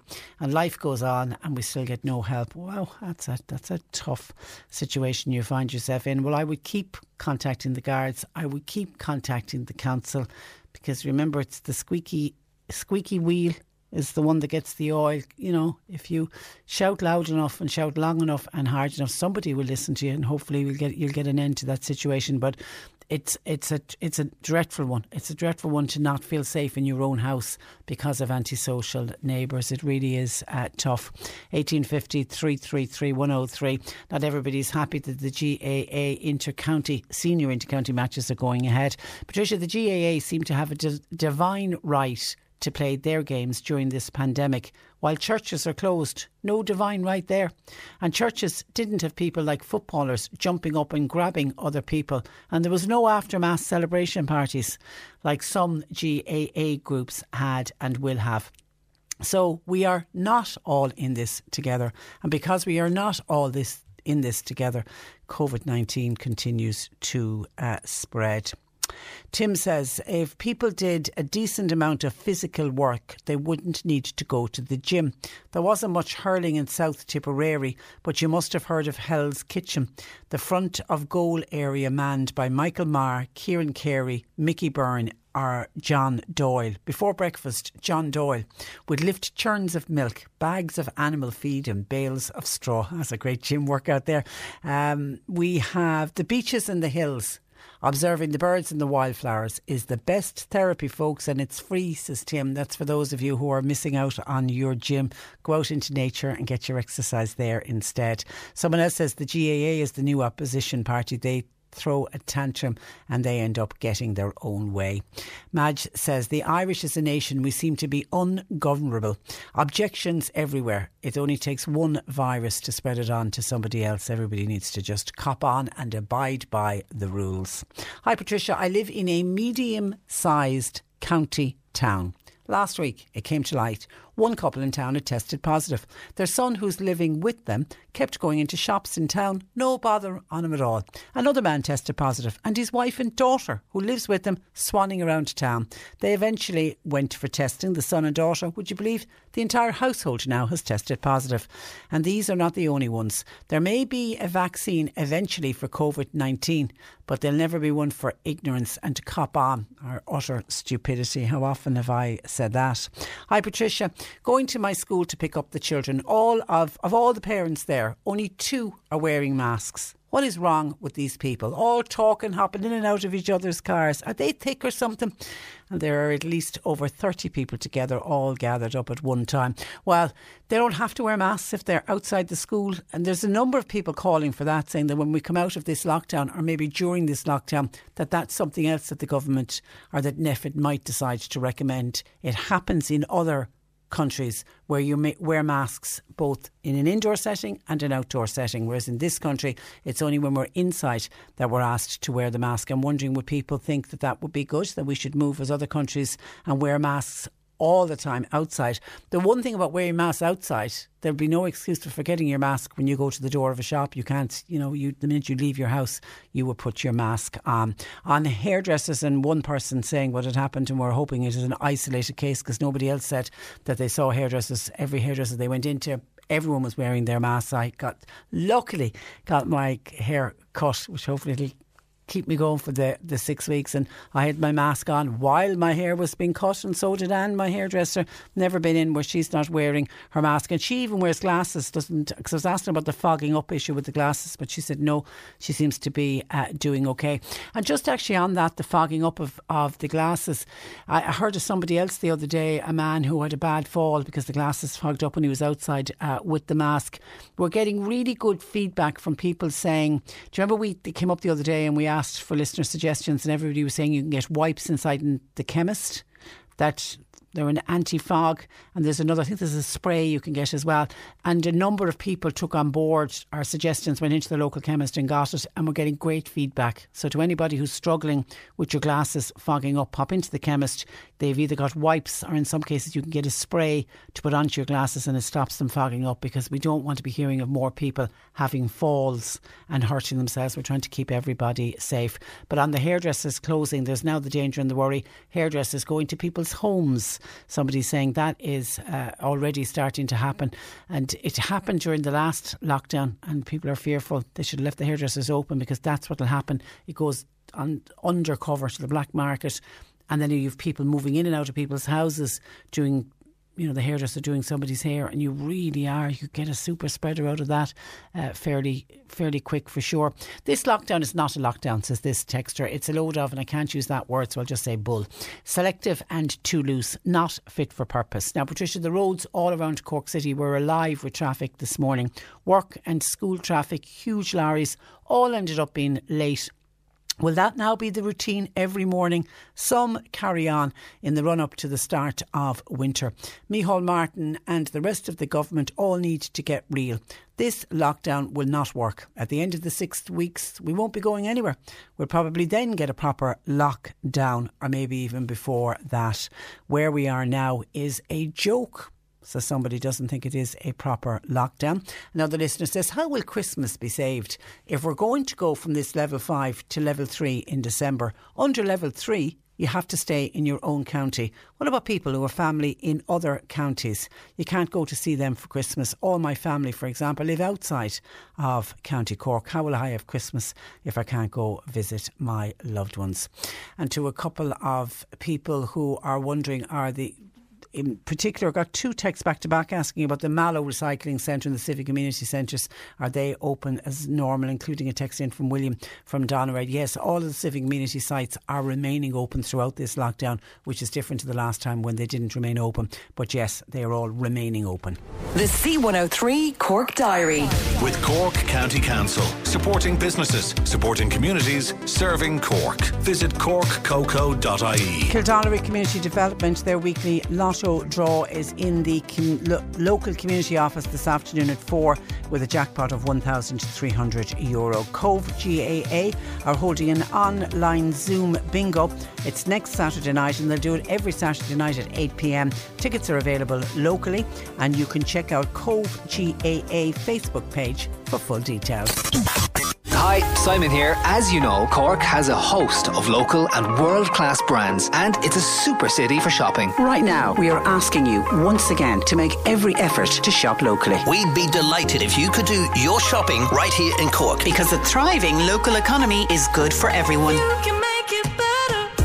Shop locally and you'll save time, you'll save money, and you'll help to save local jobs. Supported by McCarthy Insurance Group, where you can shop local for motor, home, business, farm, life and health insurance. CMIG.ie. Support your own right now. And thank you from all of us at C103. And hi Patricia, I agree with you on shops being a bit innovative in order to remain open. If the likes of Dunnes can increase their clothes section in their grocery section, why can't the smaller retailer do the same, as the bigger stores can stay in business better than the smaller shop, as many of those larger ones have an online presence as well as click and collect. I say well done to the small shops who are trying to remain open. And then can we offer advice to some people who are in kind of heartbreaking situations? This one, hi Patricia, hope you and the family are well there. Thank you very much. I live in West Cork, but I'm originally from Galway. I'm a frontline worker and I've not been home in weeks. My nanny is elderly and I'd love to go visit her. God forbid anything would happen to her. Would I be able to go to Galway under compassionate reasons to see her? My heart would say, yeah, get in the car and go and see her. But by the strict rules and the guidelines at the moment, there are to be no visits to homes or gardens. And your problem is you'd have to travel from West Cork to Galway. And how many checkpoints would you meet along the way? And some of the Gardaí could wave you on when you'd explain your story and on compassionate grounds let you go. But then you could get very close to home and be turned away by another Garda who would say no, that by the strict letter of the rules and regulations under level 5, you shouldn't be travelling certainly 5 kilometres from your home, but you certainly shouldn't be travelling to visit anybody in their home or in their garden. But it's, yeah, I feel your pain. And then a Mitchelstown granny says, Patricia, will my grandchildren be able to visit my home for trick-or-treating next week and come into my kitchen for a few minutes, as I can't stand at the door to meet them, thanking you? Well, trick-or-treating I think is going to be cancelled, Mitchelstown granny, for a start. What you can do is you can go into a social bubble with one of your grandchildren's family. Now, if your grandchildren come from 5 different households, you've got to pick one family. But remember, we need to get people to pick another family if you're living on your own or in any way vulnerable, and get into that social bubble and hook up with another family, and then you'll be able to visit between homes as well. And we need to get more people doing that. But I don't know, to the Mitchelstown granny, I don't know, the grandchildren, are they coming from many different houses? If they're all coming from one house, then you can get into a social bubble with them, and then yes, of course they could come visit. But as for the trick-or-treating, I don't think there's going to be much or any trick-or-treating going on next week.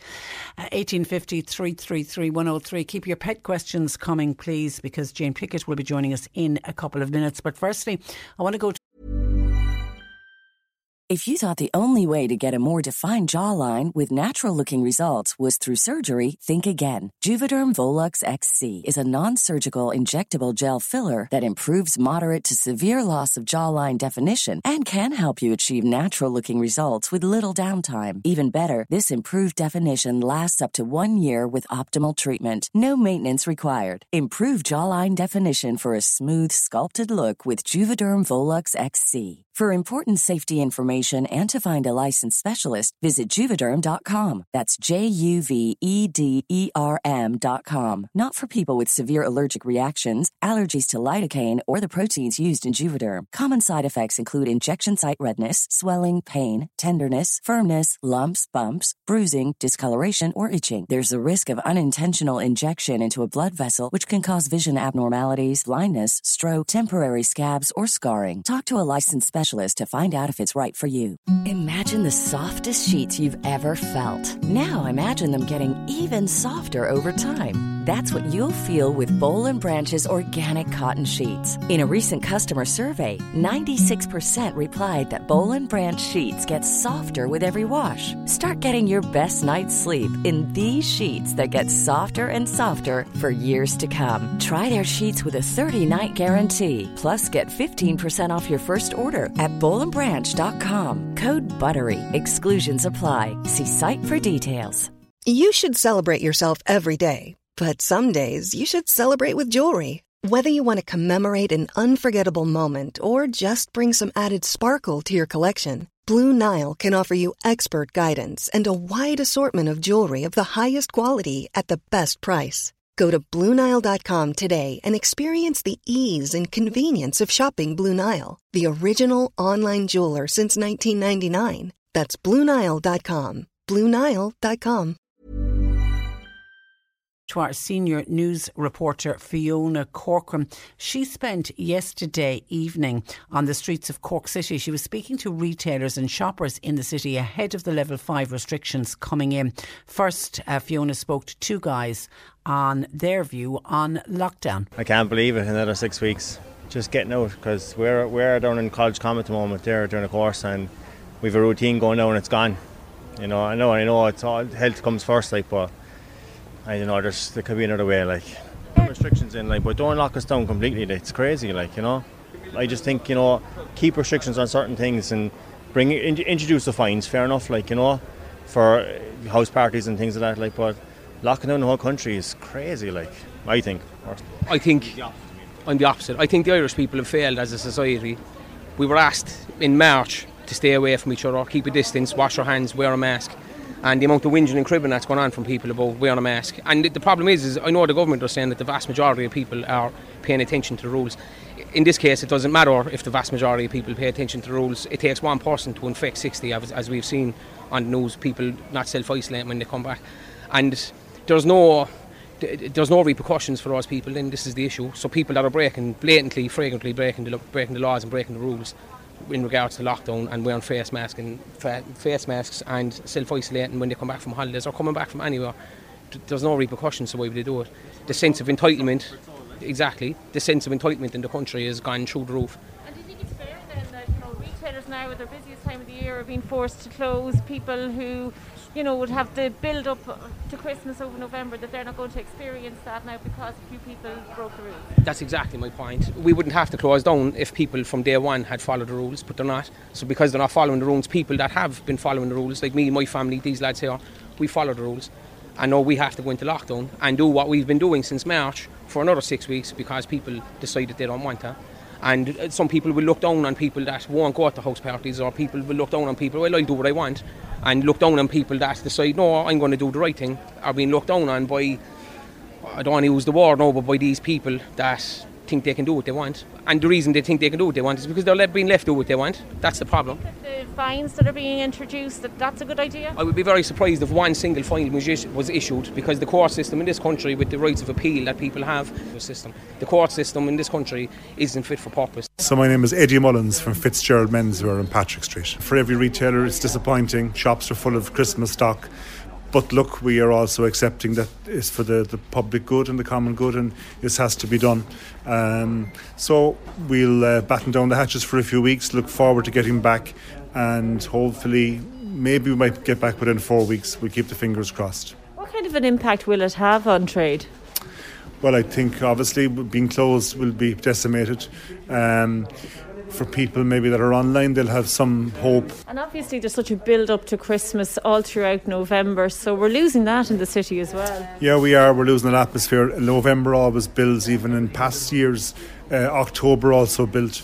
So, but there is an intensity about December, and I think it'll be all the more important this year for people to maybe shop local and maybe to stay away from Amazon, and think about people that they know working in shops and families and their livelihoods. I think people shouldn't panic, that there is plenty of time in December, and we'll be working extra hours, and there'll be late nights and there'll be Sundays, so there will be plenty of time.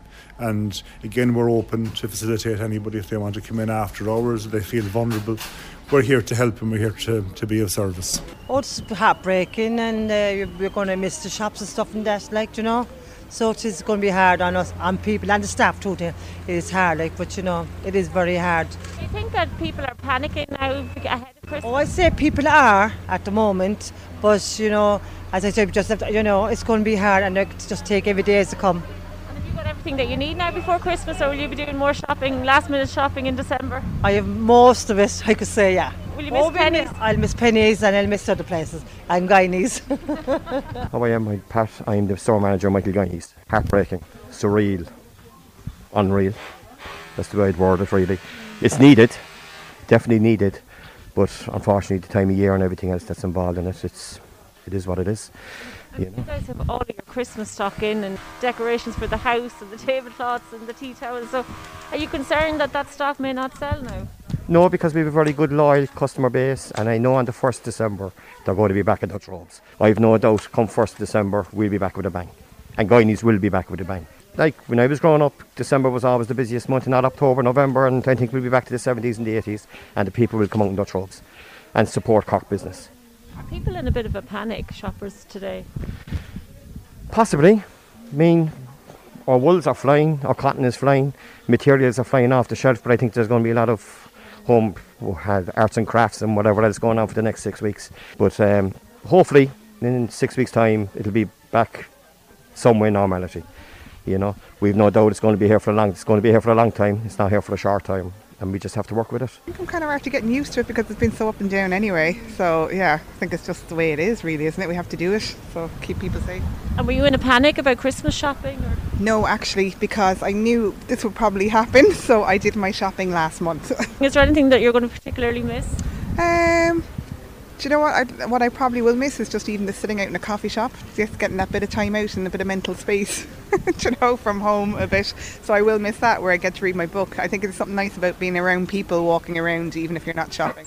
Raw routine, you know, you'd have a routine there every week, and it's just all gone now, is it? You know, so, you know, just going out for a cup of coffee with the wife and no pint at the weekend, and GA matches, going to GA matches, you know, and all that kind of thing, you know. And so you've got the Smith's Toys bag here. Are you just trying to get some last minute shopping done before the lockdown? My wife has gone in there and she just left me standing with the bag, yeah. She does all the shopping. She's organised, you know what I mean? John Neville Jr. I think it's unfortunate that it's going to be for 6 weeks. It's going to decimate retail, and we are just getting back on our feet. I understand the health and safety of the whole thing, but I think that retail hasn't been a major cause of the spread of the virus because of all the precautions we've taken over the last number of months. Screens and social distancing and disinfectant at the doors, and we've UV filters and everything for cleaning the place at night. We've done everything. It's important to get it right. I do think it's unfair though, because I think anybody in retail will tell you that 40% of their business is done in November, December. So we're losing one of the biggest parts of our year. And that includes fellas that supply us that are up and down the country, whether that's guys providing bags or other suppliers that we have.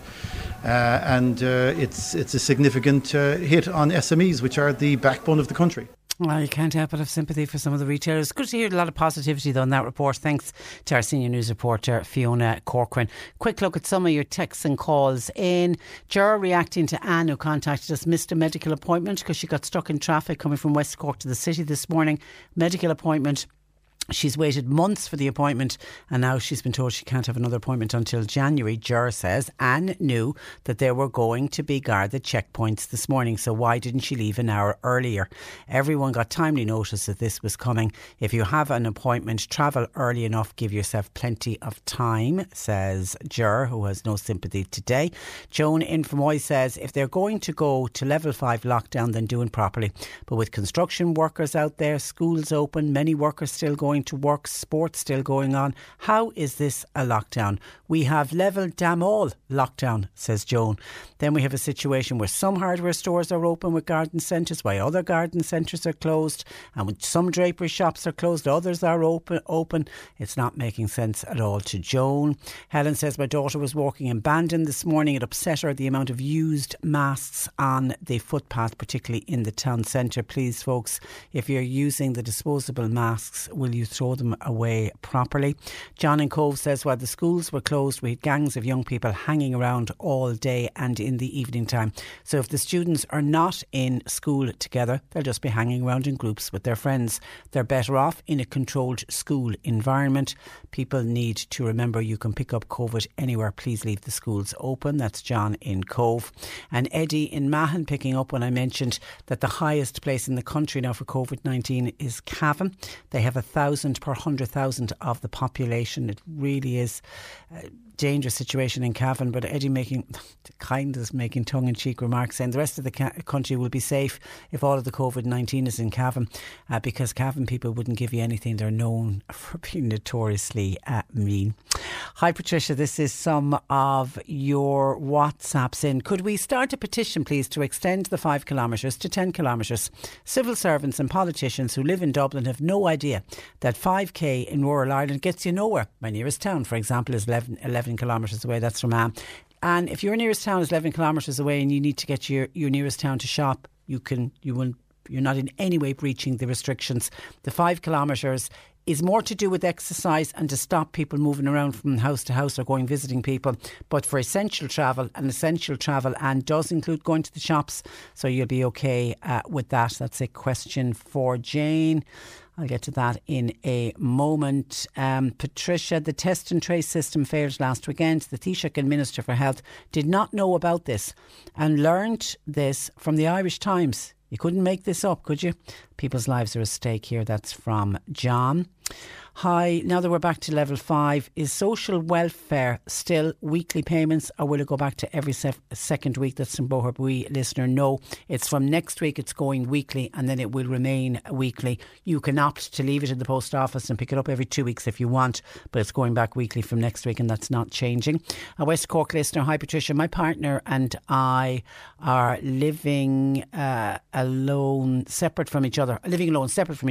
We're 20 kilometres apart. Can we still call to see each other? Thanking you, says a Cork listener. Yes, you can. You need to create a social bubble between yourself and your partner, and then you form the social bubble whereby it's almost like you operate like one house, so you'll be able to travel to each other. Ideally, the social bubble should be somebody living closer, but you know, if it's your partner and you're 20 kilometres apart, you'll be fine to visit each other's houses.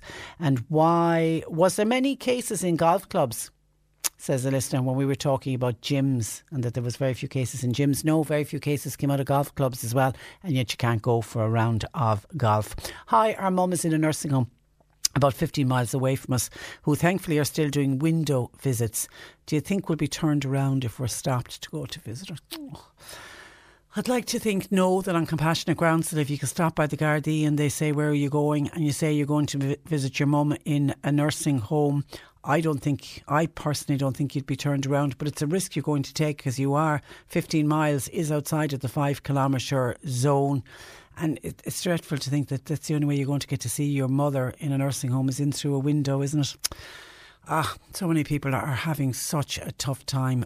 My instinct would say chance it. I mean, all you can do is hope that if you do get stopped at a checkpoint, that a Gardaí will take on board that you're doing it on compassionate grounds. 1850 333 103. We are going to turn our attention to pet questions. Jane Pickett, our resident vet, up next. If you have a question, you can call John Paul or you can text or WhatsApp me to 0862 103 103. Ag fáil amach cuid den anithe is fearlín. Seo é trúr C103 Kirkig. Is mar go fé híanana the English market I lorcha haar chorcaí ina bhfuil réimse lehan stalaí agus seastáin le bústéirí, bochéirí, canahóirí éisc, stalaí glasrí, sipuí café a hodas clothir agus a bhad níos mó. Dín córála hosú de díal buin soltas an atmosfér na blasanna agus blafé le an irgniv seo a hen siirgadíon bblion 1788. Bíoch an marga se an aimsir seo a ag grílór na carach mar chuid dod chiad troselle meile. Nukta cuid den anithe is fearrí Gorkig C103. This is the Cork Today replay on C103. For C103 photos, videos and more, follow us on Instagram and get a good look at what's going on across Cork. Search Instagram for @C103 Cork. Cork Today on C103. Call Patricia with your comment. 1850 333 103. And we're off to the Island Wood Veterinary Hospital in Newmarket, part of the Mill Street Veterinary Group, where we're joined by our resident vet, Jane Pickett. Good morning, or good afternoon to you, Jane. You're welcome.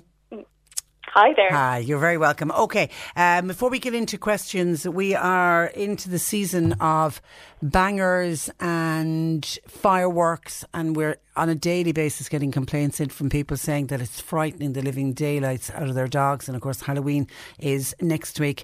What do you suggest doing for nervous dogs and animals who are nervous about those loud noises? It's really difficult because it's kicked off an awful lot earlier than usual this year, so the period is kind of quite prolonged. The nervousness really seems to rear its head every year, and for these little dogs and cats, it's a really stressful time, to be honest. They don't know what's going on. They don't understand that bangers and fireworks are not a threat to them, so it's really natural for them that they're a bit freaked out by it and get a little bit het up about things. As it seems to be dragging on for a little bit longer than usual, and is probably likely to this year, it's really more important than ever that we all have a little bit of kind of a backup plan in our mind for how to kind of ease that stress of our dogs and cats. I think the first things first is make sure that they're locked in. If you hear bangers going off, it's a prime time that if your dog is out in the garden or outside the house, that they might hear a bang at the wrong point and, scarper, and they won't know where they're going. So they're just running away headless, away from this sound that they don't know what it is, and they might not be able to find their way back. So make sure they're locked in, but also make sure they're microchipped. If your dog or cat is not microchipped, all it takes is a little appointment with your vet to insert a little chip. And it means that if they were, God forbid, to go missing, that they'd be much easier to reunite with you swiftly. So that's really important. So make sure they're locked in and safe. Make sure they have a little den in the house, somewhere quiet. It doesn't necessarily have to be where all the family are, because sometimes they feel like they just want a little bit of peace and quiet. They may not want to be surrounded by the family when they're nervous like this. So make sure they have somewhere quiet that's really nice and cozy, lots of kind of soft furnishings around them to kind of dull the sound, essentially. So if you can make a little den, whether that be a little crate with some blankets on top of it, or just a quiet little corner of the house for your dog or cat to hang out in. To be honest, a lot of them will find their own place, and usually under the bed is where they end up going. And just leave them. Is that your suggestion? If they do, just leave them. Yeah. Just check on them. But I think the main thing to do is we have a really big impact on them as well. So try and pretend nothing's happening. If you're, let's say, going to check on your dog or cat all the time and saying, it's okay, don't worry, they'll interpret that as, well, my owner's worried, so clearly I very much have a reason to worry. Whereas if you just pretend that nothing's happening, put on some music in the house, some nice and calm classical music, a little bit louder than usual to kind of mask the sound, pretend nothing's happening, they'll kind of feed off your good vibes and potentially chill out a little bit. It's just riding the wave of it, I'm afraid, and it can be really stressful. If your dog does get really dangerously anxious, speak to your vet. There are some sedative options we do have to hand. These are not things we would use in 99% of patients. It would just not be suitable. But if you're concerned, have a chat with your vet, but usually an appointment is needed, let's say, to prescribe any of those things. Okay. Okay, all right, thank you for that. Okay, straight into questions. Breathe and Mal, advice please from your vet. I have 2 little kittens living in my back garden. They've been living there since August. I've been feeding the kittens and the mum. I've actually a little shelter out for them, and I've been looking after them as best I can. I'd really like to catch and have them neutered before January, if not earlier. Catching them is the issue. Says Breathe and Mal, would you have any suggestions? Well, first and foremost, really, really well done. Going and getting these little kittens spayed and neutered is the best thing you could actually do for their lives, but also for the general cat population. There's a lot of unwanted kittens out there. I remember reading some crazy figures before, like one unneutered female eventually, after a let's say, an average lifespan of 10 years has the knock-on effect through several generations of over like 200,000 cats being born. Yeah, it's incredible. So it's really important to get them neutered. It may take a little bit of time to get to the point where you can catch them, particularly if they're quite wild, but it can be done. So speak to your local vet. Sometimes your local vet or cat charity may have what are called cat traps that they can lend out, but sometimes not. It really depends on the area you're in. Potentially, if you can get anywhere near these little cats, and if they're reliably coming to be fed, a much nicer way to do it for them will be to buy a little cat box. So a little cat travel crate, essentially. Make sure it's a nice big one, particularly if there's 2 cats going to be in it. And every day, when you're feeding them, put the cat box in the garden, well away from where you're feeding them, and feed them as normal. The next week, move the feeding closer to the cat box, and keep moving it after every few days, closer and closer until the food is inside the cat box. And then feed them inside the cat box for a week or 2, so that you'll get to the point where someday you'll just be able to close the door. So it really is just making sure that they're not afraid of the little cat box and getting them habituated to being closer to the cat box, but also closer to you. And that will work. If you really run into trouble, speak to your local vet. A lot of the time, we all have some tricks up our sleeve for how we can manage these things. So I'm then sure once you've caught them, then you just get them into the vet. Then, and I'm assuming during lockdown, you're doing all the normal neutering and everything. Are you? You're operating as normal. At the moment, we are kind of just doing essential veterinary services. Oh, okay. So it really varies from clinic to clinic, but I suppose our directive is that we have to kind of maintain animal health as best we can, so we are an essential service. But what I would say is, don't just land on your vet's doorstep with a cat to be neutered. That's all. We usually will have like quite a busy day as there's lots of vet schedules, so give them a heads up and try and book them in for a specific day. A lot of us are really understanding, particularly with wild cats, if they're booked in for a particular day and you don't quite succeed in managing to catch them, there's always room to reschedule. Okay. So just all right, good luck with it, Breathe. Eileen says, question for Jane, please. Why my dog sneezes a lot? Now, I only have the dog for 2 weeks. She's a 3-year-old, seems fine otherwise, but sneezes a lot, and obviously wasn't sneezing with the previous owner. It's something since she's come to live with Eileen. Okay, this is a really interesting one. There could be a few things going on here. So it could be something in the environment, particularly if your little dog wasn't sneezing as the previous owners. It might be some, like ourselves really, it might be some smell or perfume or chemical in the air being used in the household that they might just be a bit sensitive or allergic to. That might be new to them, or it could be something in the environment they haven't encountered, a particular type of dust, for example. Or it could be something a little bit more simple, like ourselves getting a bit of a runny nose and a cough or a cold. You know, sometimes it can be an infection, so a bacteria or a virus that they may have caught, and it may well blow itself over. I think as long as the dog is really, really well in itself, if it settles down and the sneezing stops in the next few days, there's probably nothing to be concerned about. But if it's dragging on, I definitely advise being checked with your vet, because there are some nastier things that can cause, let's say, a sneezing, whether it be, let's say, something stuck up the nose. So cats and dogs are actually really good at getting stuff stuck at the back of the nose, just on top of the soft palate. And it can just cause this really kind of scratchy, irritating feeling that they feel they constantly need to have a sneeze. But sometimes it can be other things, let's say a lump or a bump or a little polyp, that sometimes can be serious, sometimes not so serious. So I'd say if it's settling, great. And if it's not a problem after a few days, fabulous. But otherwise, I'd pop to your vet just to get it checked out. It could be something simple, but it's best to check. Okay, and hi Jane, a 13-year-old Chihuahua in great form. Lately his left ear seems to be giving him trouble. It seems very itchy. No odour coming from it. It's not weeping in any way. I've checked it, can't see anything. It doesn't feel hot or anything. Is there anything I can do to help him out? He just keeps itching it with his hind leg. Other than that, he's fine and mad for fun. Should I be concerned? Well, I'm glad to hear he's in good form anyway. It sounds like you've done a really good job of kind of checking around the ear, making sure you can't see anything coming out of it, so well done for doing that. And make sure he's up to date with all of his usual parasite control, although given that it's one ear, it's less likely to be, let's say, a parasite as such, although very occasionally we can get kind of infestations of ear mites down one ear and not the other, but that wouldn't be the usual course of events. I think that this little dog needs to go for an ear checkup. So I really think that we need to look down the ear with a little tool called an otoscope, so that we can look at the lower part of the ear that wouldn't be visible to the naked eye without that tool, but also to assess this little thin film membrane that separates the outside ear from the inside ear. And it's kind of, let's say, the eardrum, essentially, just to make sure that that looks okay and that there's not a problem where there's been any tear in that, and there might actually be an infection much deeper inside the ear, or a problem much deeper inside. So I really think that this little dog, although dogs don't scratch for no reason. There's something going on there. All right, there's okay. Always something. Listen, have a good week, and we'll talk to you next week. Thanks for that, Jane. You too. Good afternoon. Jane Pickett of the Islandwood Veterinary Hospital in Newmarket. Just a quick text in to remind customers who they're going to any of the country markets or the farmers markets that they are operating as normal, selling all the usual lovely foods. And of course, a lot of those farmers markets are on tomorrow. I've got to leave you there.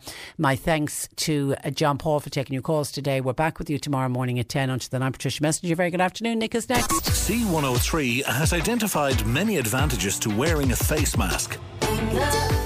Save time and money by only having to do your eye makeup. Forgot to shave? No problem. You're covered. It's easier to avoid an ex because they probably won't recognise you.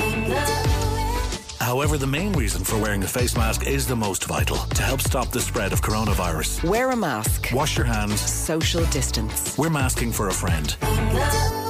Thank you from C103. Planning for your next trip? Elevate your travel style with Quince. Quince has all the jet-setting essentials you'll want for your next getaway, like European linen, premium luggage options, buttery soft Italian leather bags, and so much more. And it's all priced at 50 to 80% less than similar brands. Plus, Quince only works with factories that use safe and ethical manufacturing practices. Pack your bags with high-quality essentials you'll be wearing for vacations to come with Quince. Go to quince.com/trip for free shipping and 365-day returns. Hi, I'm Daniel, founder of Pretty Litter. Cats and cat owners deserve better than any old-fashioned litter. That's why I teamed up with scientists and veterinarians to create Pretty Litter. Its innovative crystal formula has superior odor control and weighs up to 80% less than clay litter. Pretty Litter even monitors health by changing colors to help detect early signs of potential illness. It's the world's smartest kitty litter. Go to prettylitter.com and use code ACAST for 20% off your first order and a free cat toy. Terms and conditions apply. See site for details.